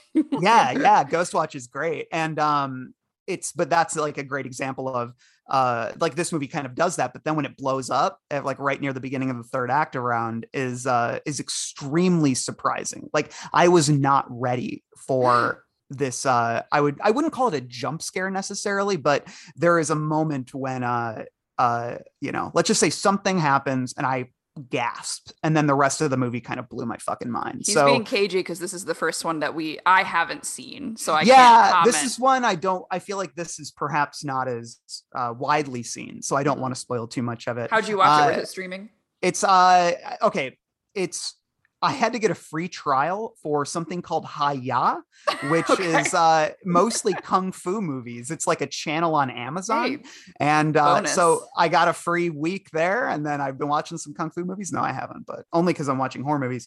But so I watched it that way, but you can also rent it via Amazon. And Justin told me it got added to Shudder, but it got added to Shudder like the day after I watched it. So it's on Shudder. You're a taste maker. Yeah, highly recommended. I'm trying to see if I have another thing I like about it too is just that I think the thing with found footage is the more they try to sort, and I think this is true of a lot of horror movies, the more they try to explain the lore or really get to the heart of like what exactly is haunting them.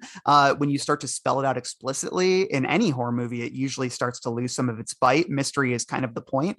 And the thing I like about Gonjiam, which speaks to found footage, is with found footage, there's no omniscience. You know what I mean? Like there's no God eye over this movie. Like you're kind of confined to these POVs via the cameras. The camera has to be human.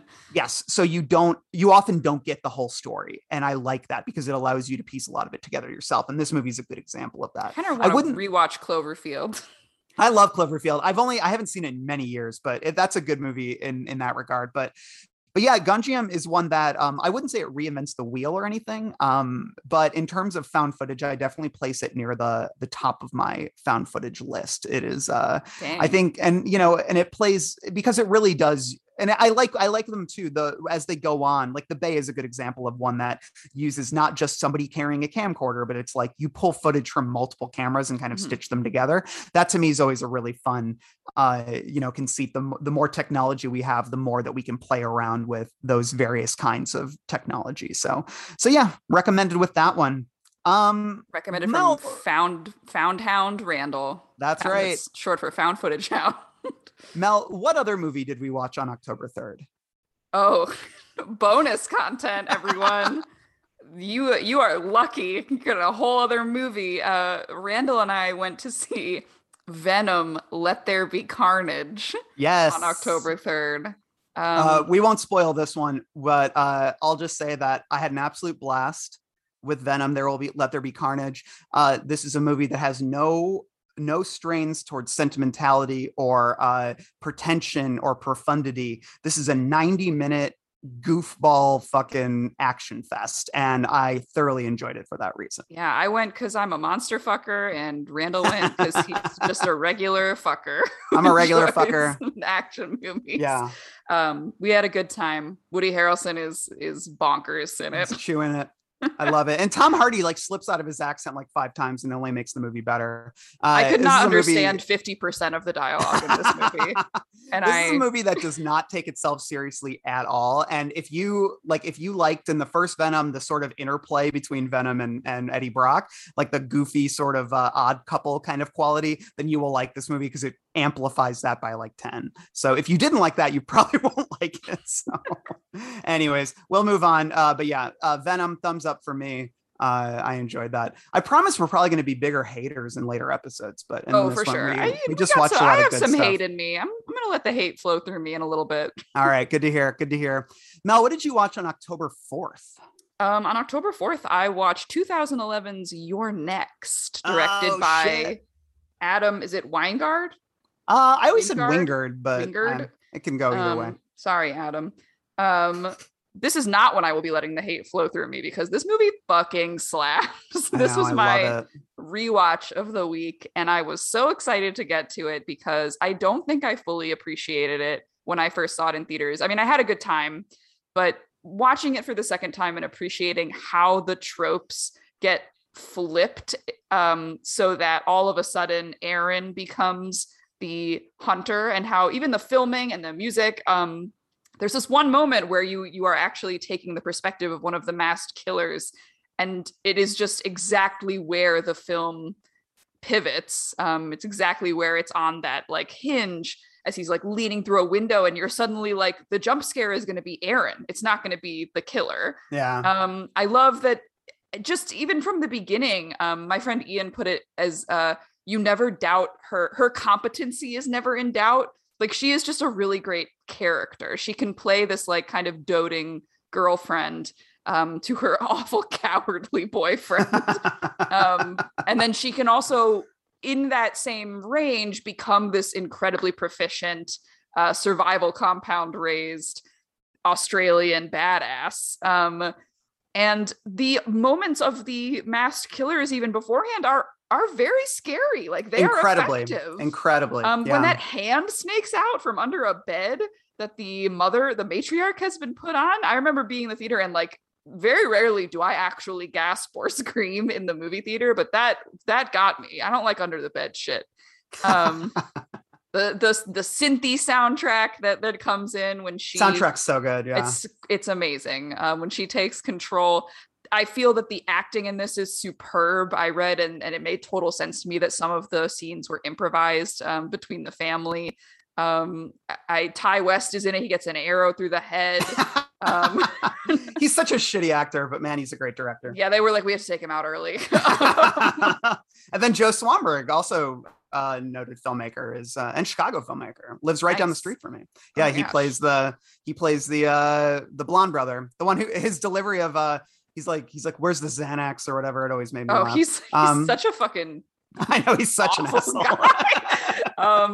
It's just so fun. Like, I think it would be fun even if you had no idea about the tropes at play, but it's all the more fun if you have watched a few home invasion films. Even just the moment where it's like pretty early on in the movie's not even halfway over. One of them breaks through a kitchen window and she stabs him in the arm, and and you hear him screaming from behind the mask, and you're like, that's a little weird for a movie of this type, that's happening.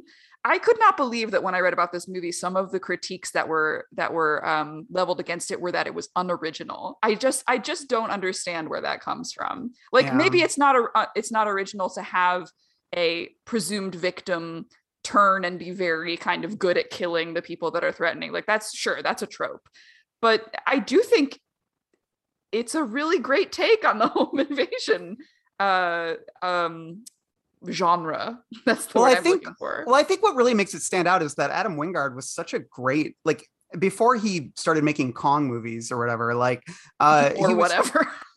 he was such a cool director. Like the thing about Your Next that I think works so well, and also its follow-up, The Guest, which is incredible. I love The Guest, maybe even more than Your Next. They were such cool movies. They had such distinct aesthetics, and the scripts were funny and charming, by Simon Barrett, who's still working. He's a director now as well.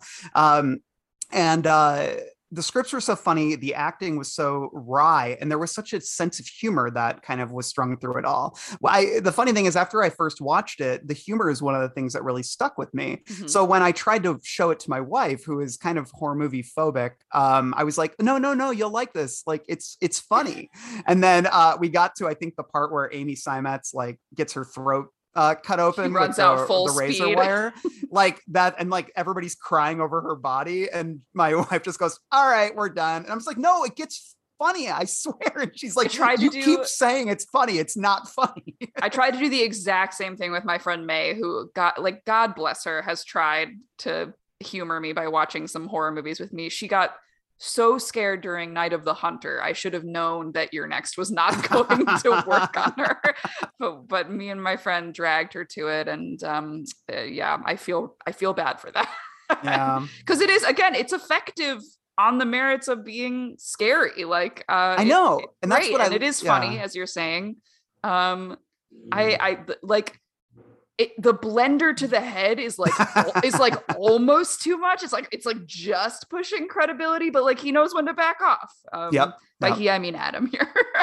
Yeah, just the way that it's able to sort of balance genuine terror and fear and gore with like humor that's almost extremely broad at times, like you just mentioned the blender, like the fact, and then also the Joe, when the brother is getting killed and he keeps getting stabbed. And like, will you just fucking die? Yeah, will you just fucking die? Like, this is really hard for me, joke, you know? Yeah, like, this is really hard for me. I know, like the way that the selfishness is played up with all these characters, like how deeply selfish, even in the throes of like death, like in the face of death, they remain so selfish, and that to me is just really funny. Well, it seems so grounded in real family dynamics. Like, I just feel like we all know this family, and maybe one of them would pay $500 million to have people invade the home. Yeah, I love that movie. Yeah, it was such a treat. It was a real lovely, what was that? That must have been Monday night, Tuesday. I don't remember. It's fine. Yeah.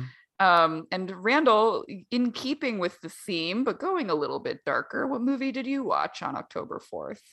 I watched the 2008 home invasion movie, to keep in line with you, The Strangers, written and directed by Brian Bertino. This was my rewatch as well. I had seen this one before with my friend AJ. We were really stoned right when it came out. Oh my God, don't see on this movie DVD. high. What are you Oh, thinking? I know, and that's why when I watched it last night, I was sober as a bone, stone cold sober, and let's just say that still very, very disturbing. But this is one that really, really sticks with me. And I find it really, really, really unnerving. And this movie is essentially about a couple who comes back from a wedding, and things You're are doing not. these synopses. I haven't been doing synopses. I hope it's okay, fine. everyone. It's fine. I think it comes. It's nice through. to set the stage. Yeah. So essentially, come home from a wedding. They things are not well between them. And then somebody knocks on the door. They're asking for somebody who doesn't live there. They leave. And then in short order, suddenly someone is stalking them, many someones, and they wear very creepy masks. And essentially what we get from there is I think what I'm going to talk about is that I think when I looked back on this movie, what I remembered it for was the brutality.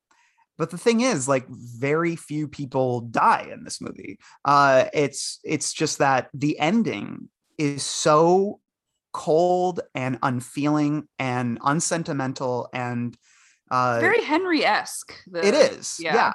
And also just so clinical. I mean, the way that these characters are tortured in the end is just to be stabbed with a knife over and over, like, and slowly.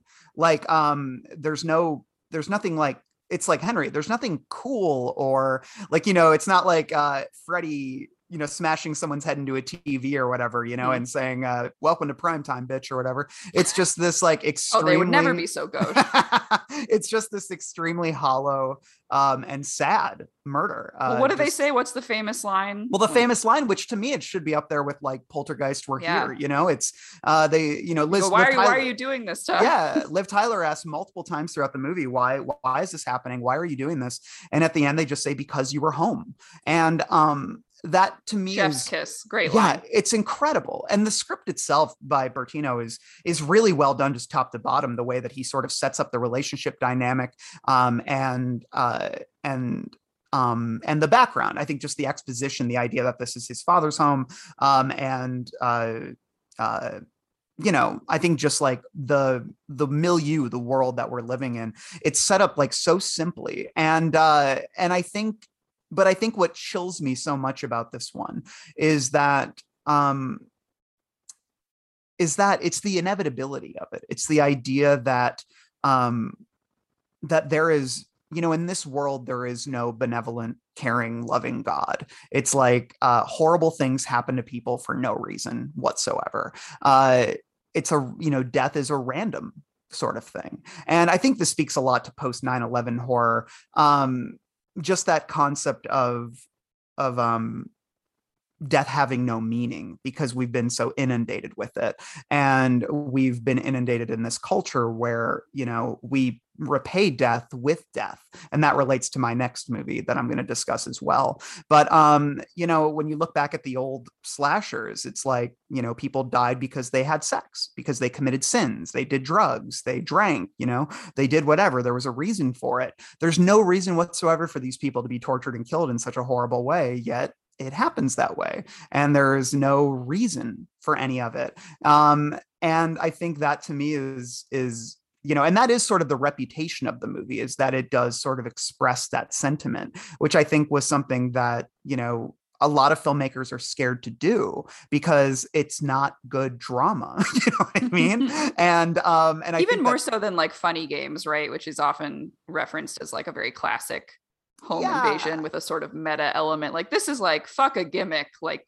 this is just what happens when people want to kill somebody and are going to achieve that goal. And this is sort of the dour version of Funny Games. I think the thing about Funny Games is that it's so in your face. It's scolding you and lecturing you throughout, which I don't mind. I like Funny Games well enough.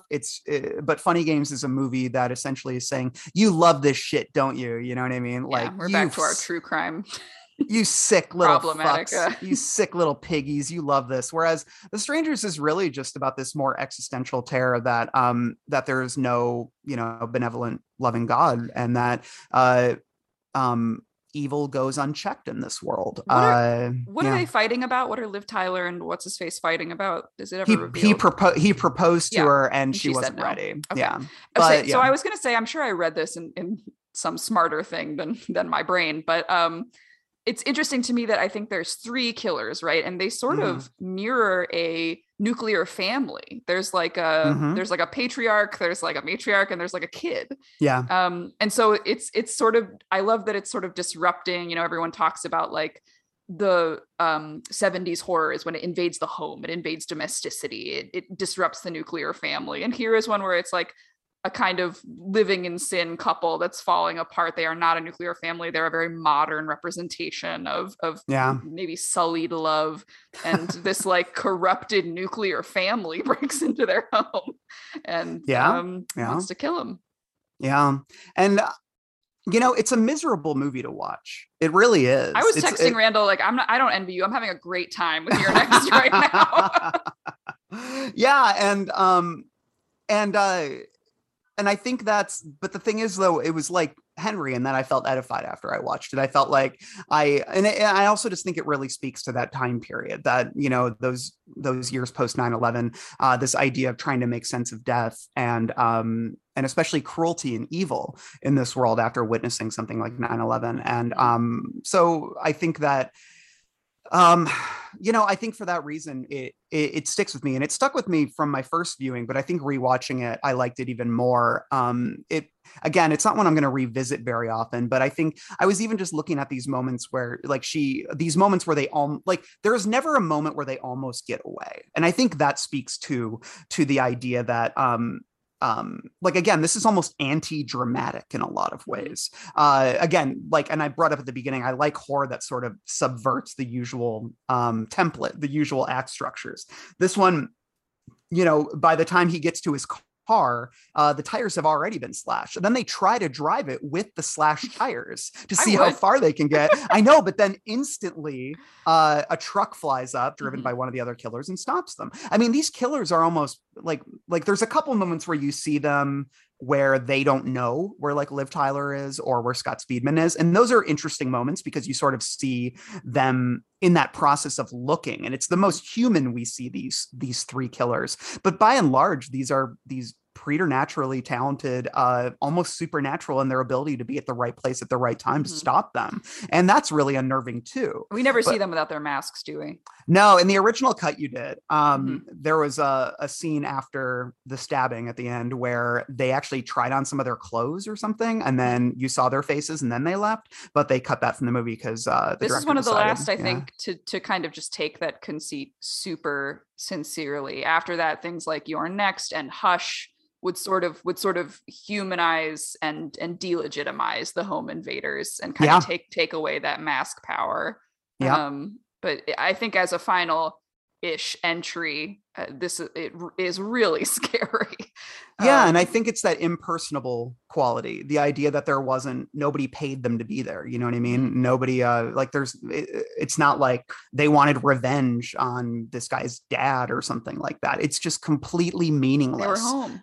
Yeah, they were home. And that's so fucking scary to me because it's like, it's one of those things where you can't look at it and say, well, that could never happen to me. You know what I mean? Because it's a blank slate. That's my whole thing with horror movies is that I get the most scared by ones where the conceit could apply to me, even if the conceit itself is crazy and supernatural and clearly doesn't exist. I am way more scared if it's in the world of that movie, my apartment is included in the number of apartments that could be like broken into.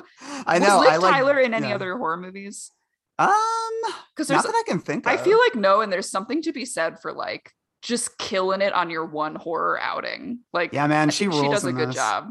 Yeah, and she had been on hiatus after having a child, and this was kind of her return in some ways, post Lord of the Rings and everything. And and she liked this. She really liked the script, is why she did it. And then she said in later interviews that this was that it was basically like the most traumatic like shoot she ever did. Not because of the movie or the director or anything, but just the content. You know, like acting this is really difficult. It's hard. Yeah, man. And so like there's no refuge. And I get like there's that scene where she finds the CB radio and a voice doesn't appear on the other end until like she has all this time with it. She's like on it for like a minute and she's getting nothing and nothing and nothing and nothing. And then right when the person comes in, that's when the person says hello and then they smash it. And it's like, and that's the thing is it's almost taunting you. You know what I mean? That's the thing is there is never a plausible means of escape for these characters ever. Even when Dennis from It's Always Sunny in Philadelphia shows up and it's like the killer's toy. Like they know that Scott Speedman has a gun and they know that he's got an itchy trigger finger. So they're just going to let him go and do, you know, like let him take care of this guy, which he does. And it's all taunting and cruel. Like there's never a moment where I guess that was what got me was I think a lot of times in these kind of movies, like I think about a movie like Wolf Creek, the Australian outback horror movie, which is pretty good. There's so many. Yeah, there's like so many moments of potential escape in that movie where you kind of like are filled with hope for the characters. In this movie, there's none of that. It's kind of a hopeless movie throughout. And I think that speaks to Bertino's later work. He's a very, very pitch black director with no sense of humor, which to me, like there's not a fucking moment of levity in The Strangers, which is fine. It's only 90 minutes, but he made the movie The Dark and the Wicked, which came out last year, which was good. But again, it's just a fucking miserable watch. They're all better though. He also did the movie The Monster with Zoe Kazan, which I remember I did not really love enjoying. Yeah, I didn't either. And then also that was part of my 31 days last year, I think. Oh, nice. Maybe. He also did a movie called Mockingbird that I don't think was ever really properly released, but it was on Netflix some years ago and I watched it. It's like the second Hunger Games book. Well, that's Mockingjay. Sorry, I haven't read them. It's fine. He didn't adapt them. Mockingbird is awful. It is like so fucking nasty. And he was clearly trying to sort of one up the cruelty with Mockingbird. Like Mockingbird literally opens with like a 10-year-old kid getting shot. So it's like really nasty. And no thanks. Yeah, it doesn't really work, but he rebounded a bit, I think, with Dark and the Wicked, which to me is a good movie, but never one I would ever want to watch again. So yeah, let's move on to perhaps happier things or emptier things, should I say. Mel, what did you watch today, October 5th? Just before this recording, in fact. So pardon if my thoughts are scattered. This is going to have to be the case for these episodes. We will have watched the day's movie shortly before recording the week's episode. So fresh in my mind is David Pryor's 2020, although filmed in 2017, movie The Empty Man, which I did not know until right before I went to watch it. It is 2 hours and 17 minutes long. I was like, Randall. I should have warned you. Yeah, so I knew nothing about this film. I think like a lot of people, I had only seen this very intriguing shot of a man sitting in a cave or a man standing in a cave shining a flashlight on a real fucked up skeleton looking thing that has like crazy too many spindly fingers and arms. It looks a little bigger than maybe a normal human. I was really enraptured by that image. I wanted to know what this movie was about. This movie ultimately ended up being a disappointment to me. I do think that there are moments, flickers of like really scary imagery and like sound and there's a moment where the protagonist, the detective, discovers like 5 kids that have hanged themselves under a bridge that's like really affecting. There's a moment where he's observing a cult go around a fire and then all of a sudden they become really silent and they like move in this crazy way that looks like a murmuration of starlings that we saw earlier, and they kind of step towards him in unison, and that's really freaky. Yeah, that was a cool moment. I mean, there's some decent culty, scary content. I think the acting isn't all there. It's pretty sloppy. It should not be 2 hours and 17 minutes long. My God. And I hesitate to even bring up this comparison as a negative because I know you're going to give me shit for it. And I do need to rewatch this movie, so I might not even be accurate, but it reminded me of my complaints about Midsommar, which is that it was more pastiche. It was more cool culty things that a director wanted to weave together than it was anything with a unified sense of purpose. I don't think this director actually sat down and wrote the cult handbook. I think he just had a lot of cool lines and cool conceits that he wanted to work into the film. And then it came out in this like kind of slipshod version where not a lot of the doctrines are clear or mesh with each other. The idea of like, you know, a sort of great old one, if you want to use Lovecraftian terms, communicating through an empty vessel and having a cult worship that is interesting. I think that could have been done in a neater way. The final twist I saw coming, like I think there was just too much loaded into this weird ex-cops experience of life that made it pretty obvious that like not everything was completely on board with reality there. There's just too much going on and the acting isn't good enough to sustain it. And the skeleton doesn't even really come back. In fact, the portrayal of the empty man as this like shrouded figure with regular ass hands is like not that scary. And I didn't make sense that is the embodiment of the skeleton. Like what's going on here? Yeah. It is kind of cool when it like reverse vomits itself into the detective at one point, and there is some tentacular action going on. But this one left me kind of cold for a 2-hour and 17-minute endeavor. Would you say it left you empty? Yeah, I think that joke's been made by the critics, but it did leave me feeling rather hollow inside. Next, I will watch Hollow Man. I saw Hollow Man on a date. Oh, that's not a good. It went well, I guess. we were young. We didn't have strong expectations. I just wanted to see Kevin Bacon. So yeah, Empty Man is interesting. The thing about that movie, well, first off, Midsommar, I have a direct rebuttal to your complaint, but I will not. But no, I'm biting my tongue. I'm gonna see it again. Maybe you could watch it later this month and we could have a discussion, but we'll see. So Empty Man is a movie that I watched. So wait, I guess are you aware of like the fact that this movie was initially scuttled off into theaters? Nobody really paid attention to it. It got it got really negative feedback at screenings, and they were like, we're not even gonna fucking mess with it. But the reason people are talking about it like had a word of mouth sort of revival. Were you aware of sort of like the fans sort of brought this one into the mainstream? Yeah. There's a big thing on Twitter. Its underdog status. And again, that's why I was like, I saw this crazy this still of the skeleton, and I know that people fought for it. So I was interested. Yeah. Cause that's the thing was I watched it back in January when it first came out because my friend Brett saw it in the theaters. He saw it in like the one theater it was playing in New York. And he said it was pretty good. Like, and I was like, oh, and one day I felt like watching a new horror movie. I rented it and I threw it on and I thought it was pretty good. I actually brought up my Letterboxd review from back then, which is, I think, slightly more positive than yours. But the thing is, the movie didn't stick with me because I'm looking at this, 8 months later. I watched it on January 3rd. I said overlong and overwrought, but this one will surprise you. Pryor has a POV at least, both visually and sonically. The Empty Man feels like disposable mid-tier Hollywood horror in its early going, but it spins its mumbo jumbo into something twisty and disquieting as it unfolds. And I said James Badge Dale is a hunk. That's the lead because he is. Of a hunk. I mean, he is look hunky. Look at this guy.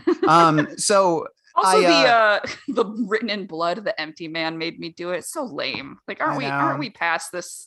But that's the thing is, I was pretty shocked when people started like losing their minds over it, like on Twitter, where it was like having this whole revival. Like, how could Hollywood overlook the Empty Man? I'm just like, it was fine. Like, it's like a 3-star, it's like I thought it was pretty good. And I love a good original horror movie. Like, that's the thing is it's nice to see an original horror movie get some love. So I give it that, but I always get annoyed when people take something that is more or less mediocre and act like it's the greatest thing they've ever seen, which happens a lot online. So yeah, I guess that's like my ongoing, I think perhaps the overwhelming enthusiasm for the movie. I'm glad it had that. And hopefully that means more original horror. But I think my reaction to, or my annoyance with some of the hyperbole around that movie perhaps dimmed my memory of it a little bit. We also get Mr. Owen Teague in that movie, Baby Owen. Okay, from I The thought, Stand. yes, I thought so. And briefly, he is in it. I know he's only in a little bit because it was filmed so long ago. He wasn't like a just big a little name yet. guy. I know. Love Well, Owen. when I interviewed him, because it was like I interviewed him like right after I watched it, like in January about The Stand, and I was like, when did you film The Empty Man? Like, and he just goes, God, like 2016, 2017 is the answer. Yeah. So he was like laughing because he's like, he goes, I don't know what's up with that movie. It's like all he says. Like, yeah, me neither. nobody had come around to it at that point. I was just like, that's all. I watched it. I thought it was pretty good. He goes, cool. We like just moved on. So. I'll be interested to hop on the Discord. I know some people had some thoughts after watching it. We are kind of trying to keep up with Discord chats as the month moves on too. So come join us if you have the Patreon level where you can do that. What was that? I was gonna just get like, they can't all be winners, right? I had to watch one that I didn't think was like really phenomenal this week. And The Fog and The Empty Man were unfortunately my bottom two. I was so impressed with the other three that it sort of had to happen. I'd be willing to listen to defenses of The Empty Man, but listen but not entertain for too long. Randall, what movie did you watch just before we started recording? As I made a stewed lemongrass chicken dish tonight, I watched Hostel 3. I can guarantee you that nobody has ever said that. Please tell the story before. Behind why you initially wanted to watch Hostel 3. I chose Hostel 3 because I, for some reason, had been living under the impression that it was directed by Ty West, director of The Innkeepers and House of the Devil, and star of Your Next. And star of the shining star of Your Next. Turns out that wasn't the case. I was there when I think it was Mike was like, no, Ty West didn't direct that. What are you talking about? Ty West directed Cabin Fever 2, Spring Fever. That was because I knew he was like a hired gun on some, Eli like Roth. like some Eli Roth movie. Yeah. I knew, and so I mistakenly assumed, or I guess I just always thought it was Hostel 3. So I chose that, put it on the list without double checking, and then I found out that it was directed not by Ty West but Scott Spiegel.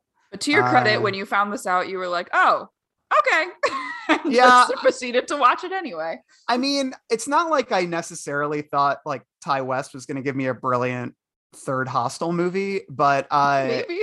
But it probably would have been better than this one by Scott Spiegel. Although Spiegel's more of an actor than a director. I was looking up some of his credits here, and he's directed movies such as Intruder, 1989's Intruder, 1992's That's me. I'm the intruder. I was born in 89. I intruded on the world.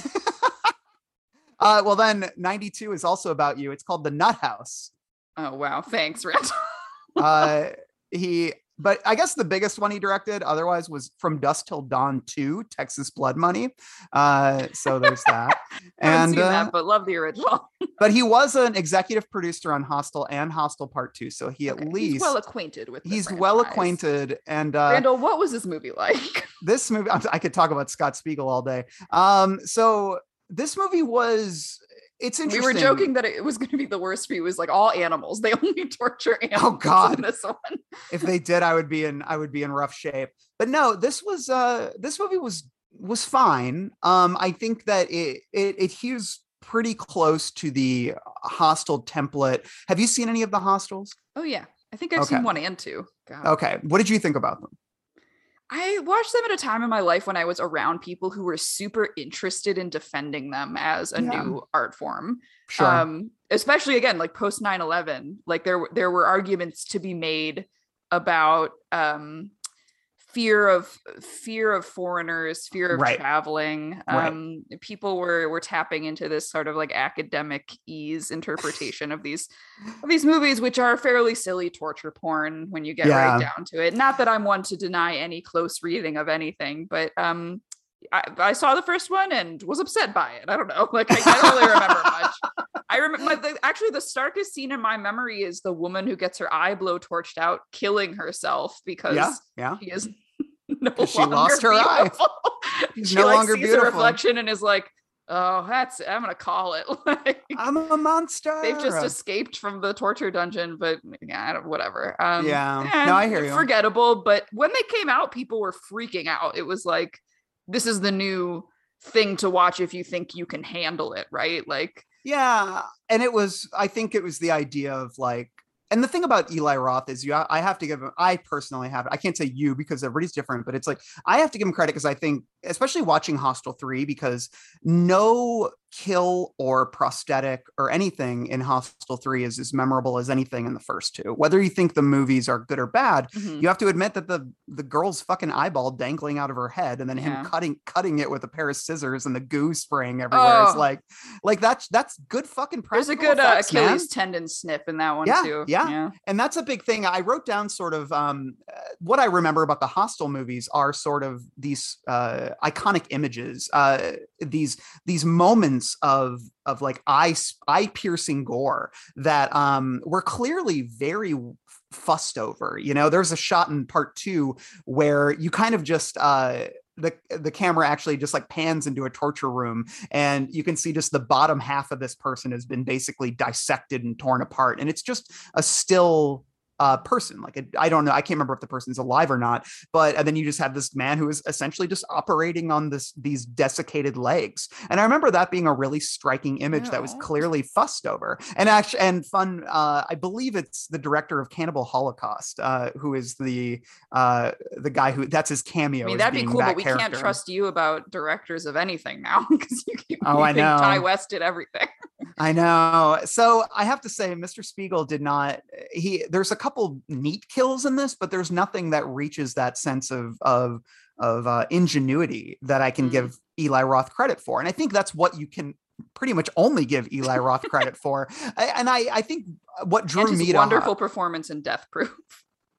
He's better in Death Proof than he is in Inglourious Bastards. He's so bad in Inglourious Bastards that it makes me mad, but I still love that movie. But the thing about, I remember finding the academiaizing of Hostel to be fascinating as well. I was in college at the time, and a friend of mine who basically, you know, his whole thrust was he liked to reinterpret works through a queer lens, and he was watching I watched Hostel with him just for fun, and he had an entire reading of that movie that was essentially about straight dudes struggling with their own sexuality and viewing the gay man as a monster, because the killer in the first Hostel is very effeminate, lecherous and effeminate, and he eating touches his the salad kids with his hands. Yeah, and he's like touching the kid's You're right. leg. There's a lot of memorable imagery. I'm like, it's all coming back to me. Yeah, and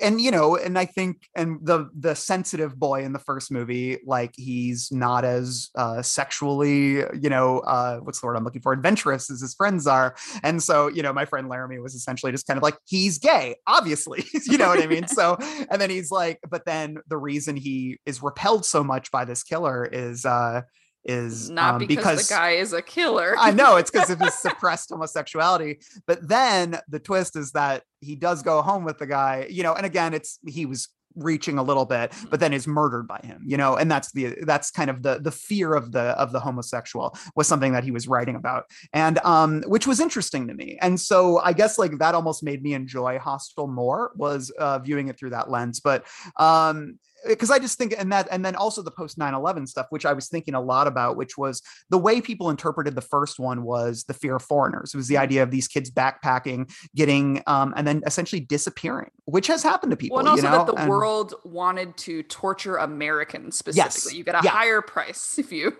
get an American.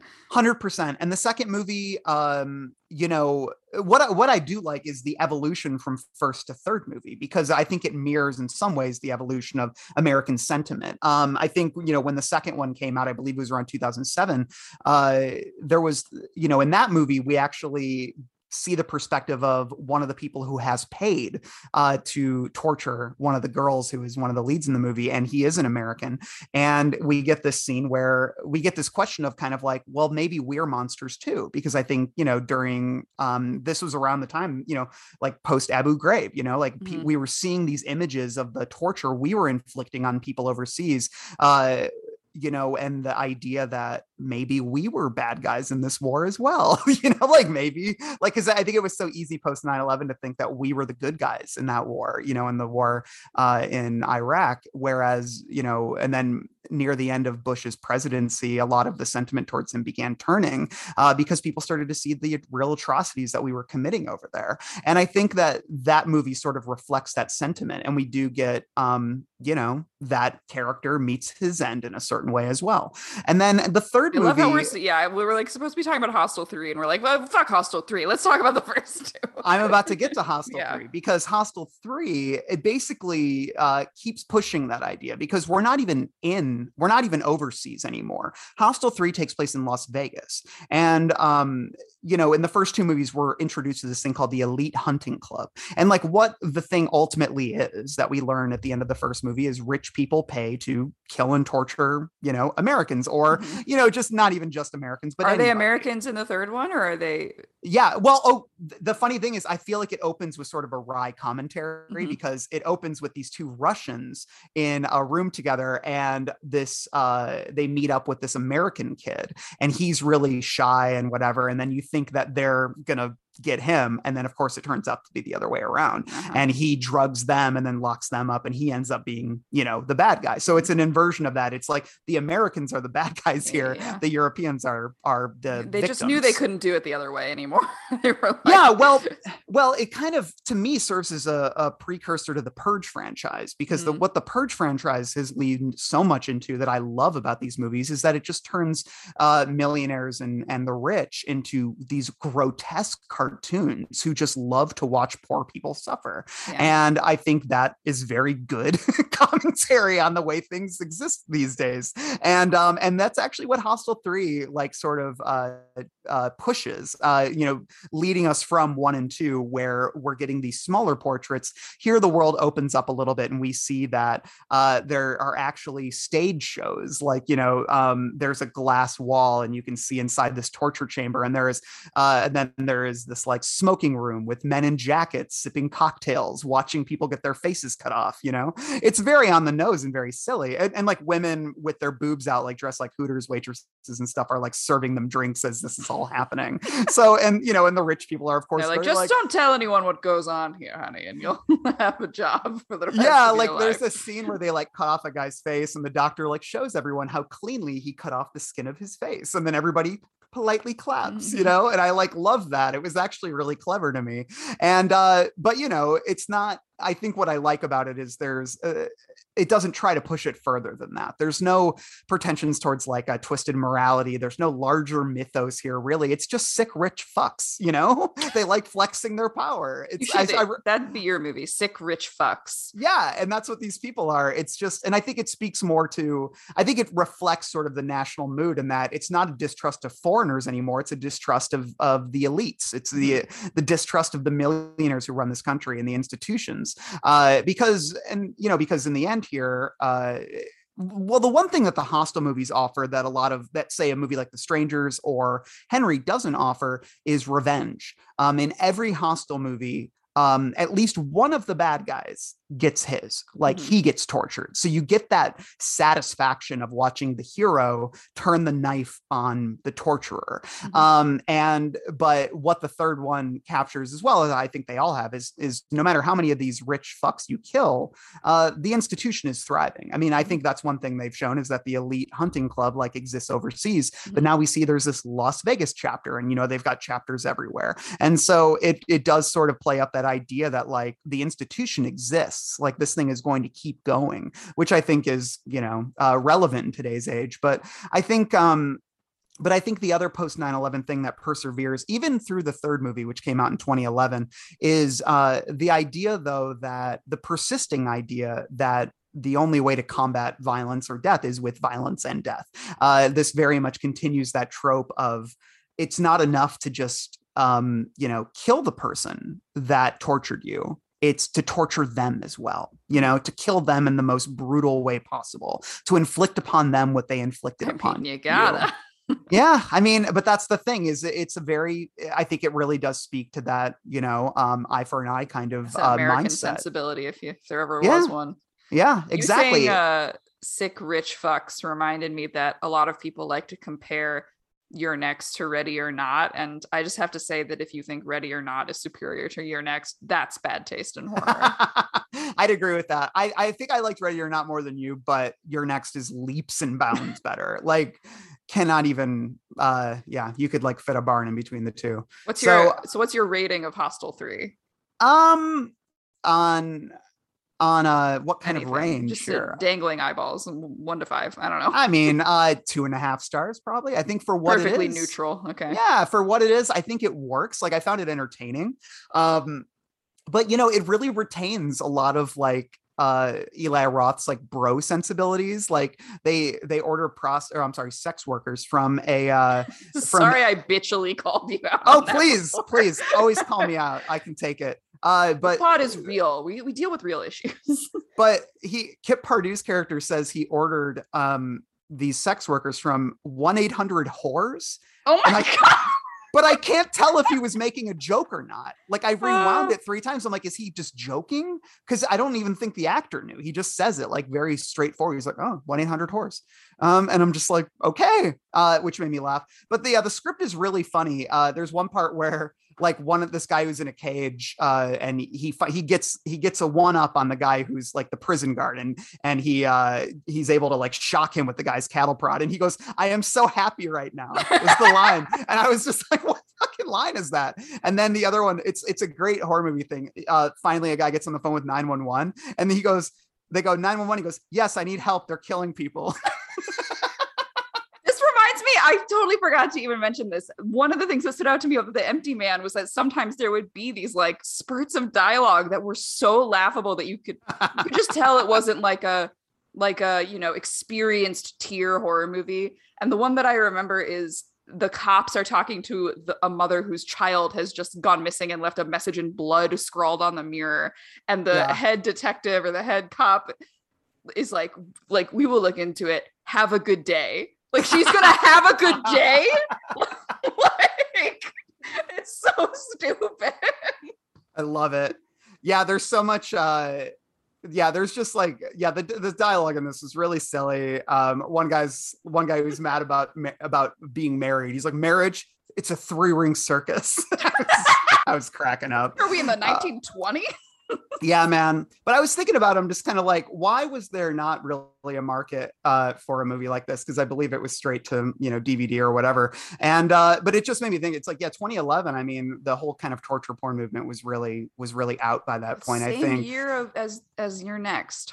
Same year as You're Next. Okay. Which, and I think that's the thing, was I think people were looking for more humor, or at least at this time, they were looking for innovation, like in new types, because that was the year Cabin in the Woods came out, which impressed a lot of people in terms of merging humor and horror, having like this fun twist at the end. Found footage was really big then. I think people were into that, sort of the innovation on that presentation. And then, like you mentioned, You're Next, which is it's a traditional slasher, but it's elevated by, I think millennial sensibilities, but also I think a really strong sense of humor. And, the Hostel movies are funny in the way struggling to keep up, but they're trying. Yeah. I mean, it's just all bro humor. It's like 1-800-horse. You know what I mean? It's 1-800-horse. Like, there's just marriage is like 3 rings. Like, humor in this movie is this guy who's kind of like, they're like, hey, you're married, and he's like, yeah, my wife put on 30 pounds, so it's stuff like that. It's just she's very a ringmaster, but she's also a bitch.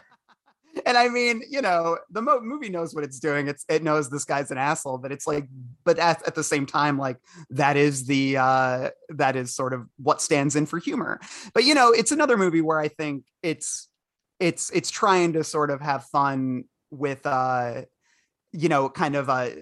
taking the piss out of these elites who love to watch people suffer or whatever, but it also lingers on these torture scenes to such a degree that it's kind of like, well, your point's a little bit muddled there. It's like, which is, I think, a similar thing you could say about funny games. And then I think that's something that's better about the Purge movies, is the Purge movies are mostly able to avoid that through their depictions. And also those movies aren't rooted in torture. So I think it's like Hostel doesn't really have a lot of space to make criticisms or satirical jabs like that, when the whole point of the movies is we watch them to watch people get tortured. Yeah. So so there's that. But I said it's like a dumber version of the Purge movies, which and the Purge movies are plenty dumb. I'm not trying to act like they're super smart, but I thoroughly enjoy the Purge movies. So because I just love anything that's just basically like millionaires are awful and we need to guillotine all of them. So parody, satire. Okay. I'm just impressed that we got through all. How many was it? 8, 9, including Venom. Yeah. I can't count. It hasn't even been 3 hours yet. So let's do our thematic linkages. Like you said, you were excited. You found some. Yeah. I'll start then. I think so I guess like the question is, were there any intentional or unintentional themes threading through these movies that we picked up on as we watched? And I sort of realized as I was watching that, and I've mentioned this word a few times, but the idea of inevitability is I think what I was thinking about here. The idea that evil exists and there's no vanquishing that. You know what I mean? In Henry, this is an unknowable, sociopathic being who sort of floats through the world.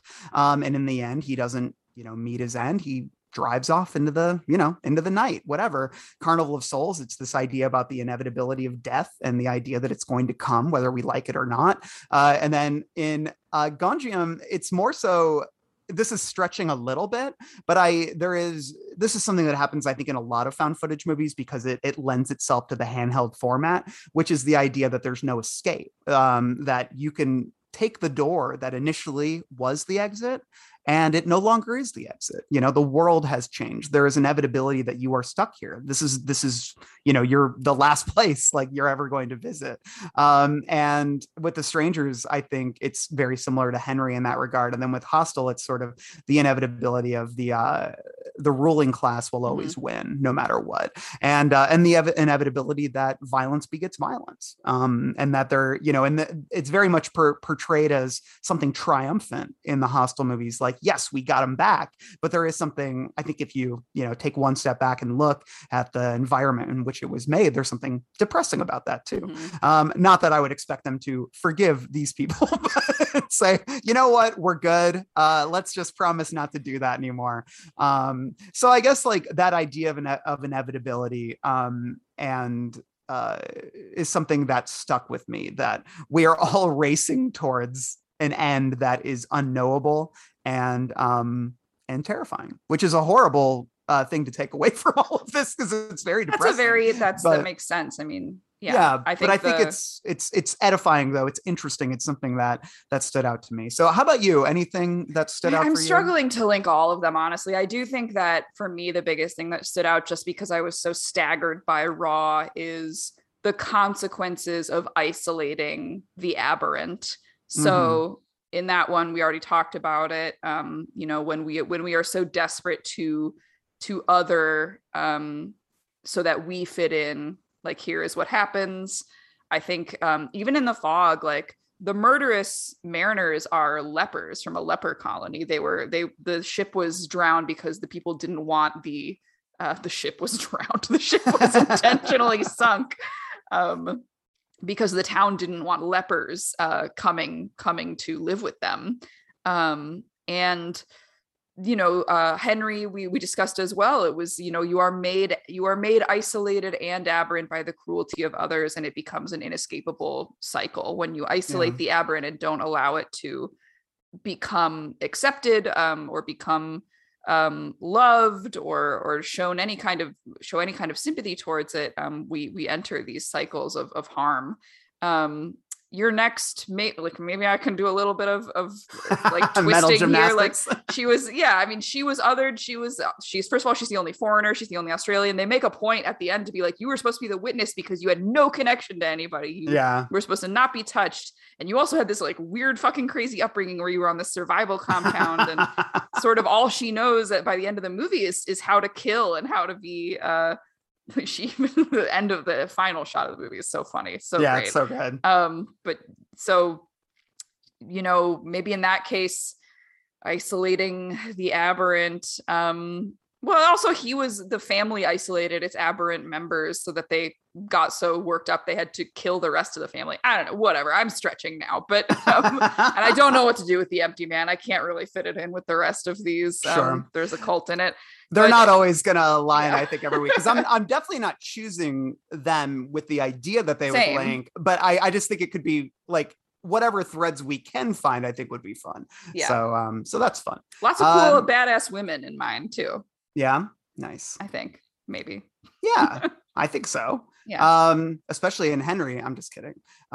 She's really good in Henry. I love her so much, but it is sad though too. When you mentioned like the idea of not allowing like people not having a place to be accepted or to be loved, and of course darkness is going to fester for those people. But that's just one of the things I wrote about Henry was just like love will not save him. Like he is well beyond that at that point. You know what I mean? Like when you have festered that deeply, because that's like one of the last things she says, I love you, and he says, I love you too, I guess. He says, I guess I love you too. Yeah. And then but they both need to fulfill their roles. She needs to be a victim and he needs to be a killer. Yeah. Yeah. It's and like, that's the thing. Yeah. It's like there's no other end for either of them. Exactly. And that's that inevitability too, is there is no other, like there's no escape. There's nothing else for these people. This is where they are. So we'll wrap things up with a lightning round. Okay. We're going to go through our movies of the week and we'll answer them as such. So best movie of the 5 that you watched. I think I know the answer to yours. Yeah, mine's going to be Raw. Yeah. For me, let me think one French, second. It's grave, I think. I mean, I really liked I liked all of them. I think if I'm thinking about like what's not leaving my head, it's like really hard for me to choose. Probably Henry, just because I think it's one that has challenged me the most. You know what I mean? And I like horror that challenges me. I like horror that makes me think. So, okay. Worst movie you watched? Empty Man. Sorry, Empty Man. It's not even like it was that bad. It's also just like I was trying to get ready for this podcast and I could not believe how long it was. Yeah, my worst is Hostel 3. No surprise there. Although again, 2.5 out of 5 could be worse. Best performance of everything that you saw. I gotta give it to, I'm gonna butcher the name again. Garance Marillier in Raw. I think she is incredible. She is also in Titan. So I'm looking forward to seeing her in that. I mean, the way that she screams and cries in the movie is so real. Like it is just not flattering for her, it's not attractive. And the way she gives in even to her lust, and when she's like dancing in front of a mirror, there's just always something so one could even say raw about the portrayal. I just think it's so clumsy and elegant in its clumsiness with how real she is able to make that character. What about you? I think mine's got to be Michael Rooker in Henry. I think he's so excellent and just really terrifying, and it's such a perfect role for him. But what I just keep marveling about, I might have said this to you too, and I wrote it on Letterboxd after, but I'm just like, you watch that movie and you're just like, that dude's in fucking Marvel movies now. Yeah. He's the dude who goes, I'm Mary Poppins, bitch. I know. It's like, what a fucking career, man. Like, I don't know. I love Michael Rooker. And when we interviewed Glenn Mazzara, for the Losers Club to talk about the Dark Tower pilot, which Michael Rooker is in, he talks about how Michael Rooker got him into transcendental meditation. And so I'm just imagining Michael Rooker doing transcendental meditation. He seems like a cool guy. Oh yeah. Although it sounds like I was reading on the set of Henry, he was one of those actors who would always be in character. Yeah. And his So, wife didn't even tell him that she was pregnant until after filming Wrapped because he was so intense. Yeah. Which is but hey, turned into a great performance. Okay, next question. Best kill. We don't worst performance, but I guess it's kind of mean spirited to do worst performance. So Oh, we right. we can do skip worst it. we can do worst performance. I'm just trying to think. We can do funny ones like you. Or let me see. Oh yeah, okay. The guy in Carnival of Souls who plays like the horny guy.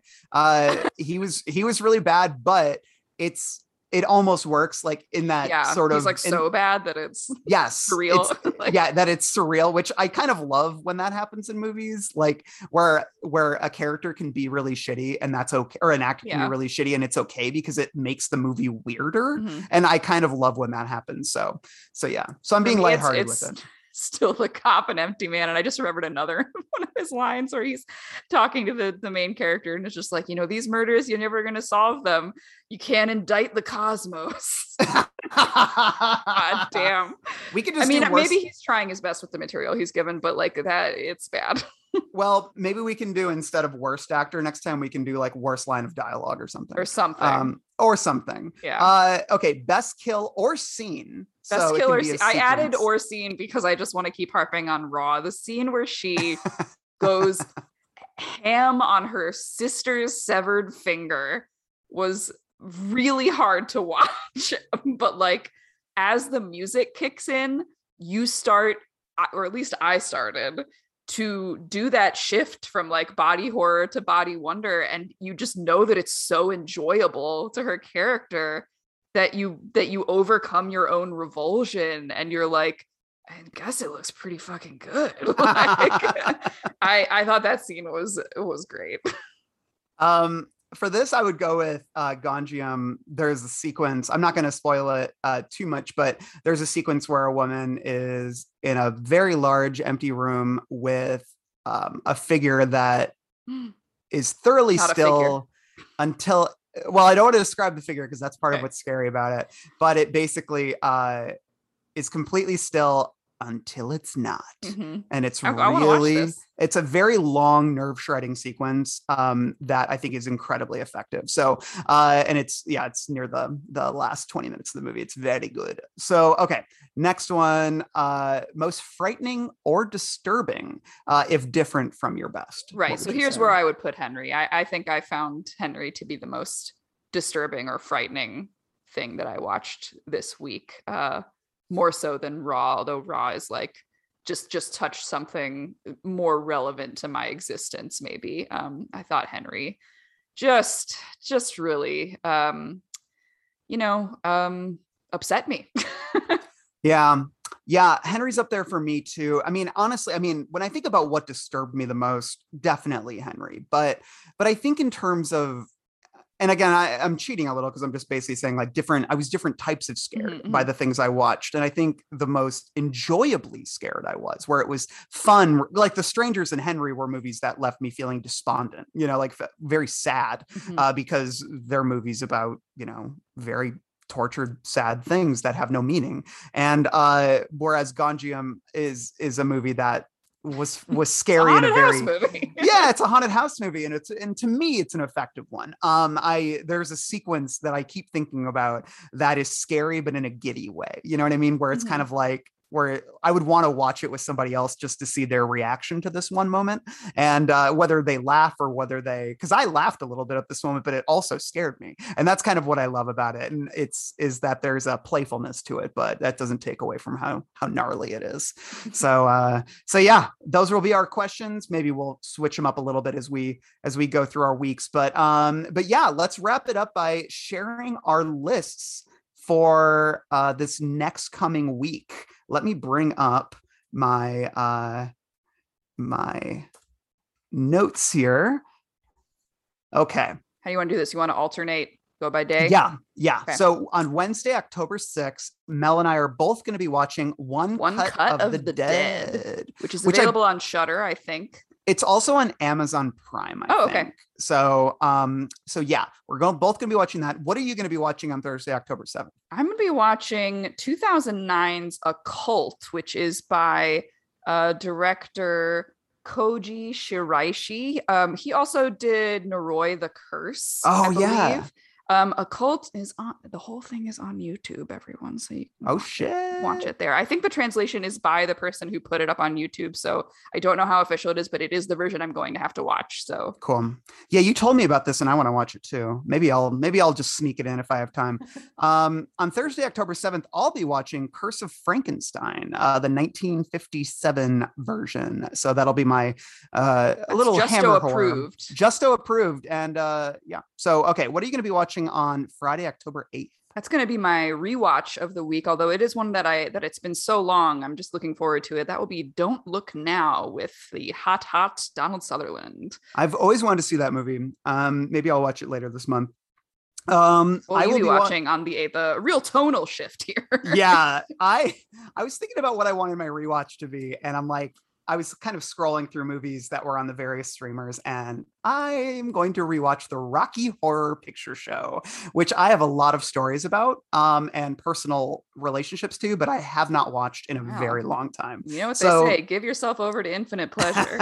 I'm very excited. What are you watching on Saturday, October 9th? I am going from Don't Look Now to They Look Like People, which I think should be a title in itself. Don't Look Now, They Look Like People. I don't know anything about They Look Like People. I just think the poster is really good.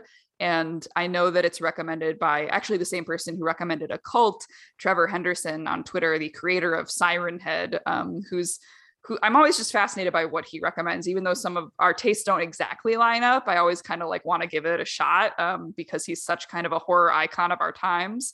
So I'm excited to watch They Look Like People. What is Siren Head? You don't know what Siren Head is? It's like a cryptid that Trevor Henderson created. He's Slimy Swamp Ghost on Twitter, I think, and Letterboxd and elsewhere. It is like this giant creature that has like a set of they look like, you know, the conical sirens, and there's like a little mouth at the end of it. I'll send you some stuff. There's been like a little short video game made after it. I wouldn't be surprised if we saw a Siren Head movie at some point. But he is an amazing, you would really like him, Randall. You should follow him because he does a lot of photo edits to make photos really subtly creepy with like a weird face or like a monster in there. Love Trevor. Can't get enough. Sounds spooky. I will definitely follow him on the 9th. On Saturday, October 9th. The first day my wife is back in town, I'll be watching Leprechaun in the Hood, and she's gonna be not so happy about that. So why do you think she'll be unhappy? Let's just say that I don't know, maybe she'll think it's funny. Probably not. She's gonna be like, hey, let's hang out, and be like, gotta watch Leprechaun in the Hood. Right. So this is actually also Justin Gerber recommended, and he's gonna be guesting on the episode as a short little quickie interview at the end. We're gonna talk about the Leprechaun franchise, which he just watched in full. I asked him which one I should watch. He said Leprechaun in the Hood. So that's what I am doing. Okay. So I will not be present for that interview, but I hope you boys have a lovely quickie. It'll be fun. Sunday, October 10th. What are you watching? I'm watching the same thing you are, baby. We're watching Flatliners. That's right. I've never seen it. Me neither. I know. I'm very excited. It's just some 80s hotness and Sandra Bullock. Am I right? I think it's Julia Roberts. Oh shit. She's great too. That's like bad. I shouldn't mix them up. They just have red hair. No, I'm excited for Flatliners. I feel like it'll scratch the sort of it's like I watched Sneakers recently, and that was like just a really fun nostalgic watch. And even though like I've never seen it, it like reeks of nostalgia, and I have a feeling Flatliners will be similar. So yeah, that's the original, not the remake with Ellen Page or Elliot Page. Okay, Monday, October 11th. What are you gonna be watching? I'm gonna be watching some New French Extremity, Claire Denis' High Life with Robert Pattinson, some sci-fi horror. I am very excited. I watched Trouble Every Day last year, and it like really fucked with me. So I'm really into these French women directors right now. Hope I like it.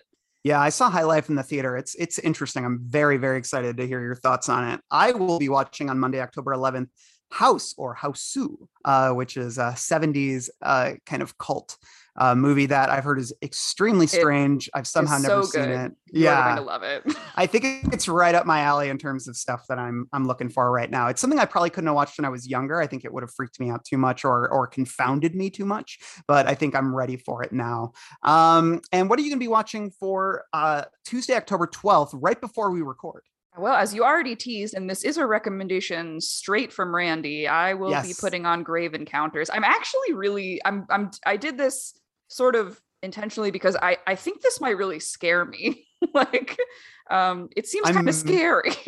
I'm really excited to see how you feel about it, positive or negative. I'm very into this movie. And I think one of the reasons I'm into it is because I felt like, and I'm sure a lot of people feel this way because it's a Canadian movie. It was never a hit in the US. It was kind of a movie that built up some steam when it hit Netflix many years ago. Like I watched this probably back in like 2010 or 2011. And it's a movie. I came home one night and at like midnight, and I just wasn't tired. And I was like, I just want to watch something dumb. And I looked up I was looking up horror movies on Netflix, and I saw Grave Encounters, and I looked at the Rotten Tomato score, and it was like, it wasn't great, but it was like higher than a lot of the other ones. So I was like, I'll give this a shot. And that is a movie. And I think it had a lot to do with the circumstances of me watching it, but it gave me nightmares, and movies never give me nightmares. Oh, shit. So I'm fucked.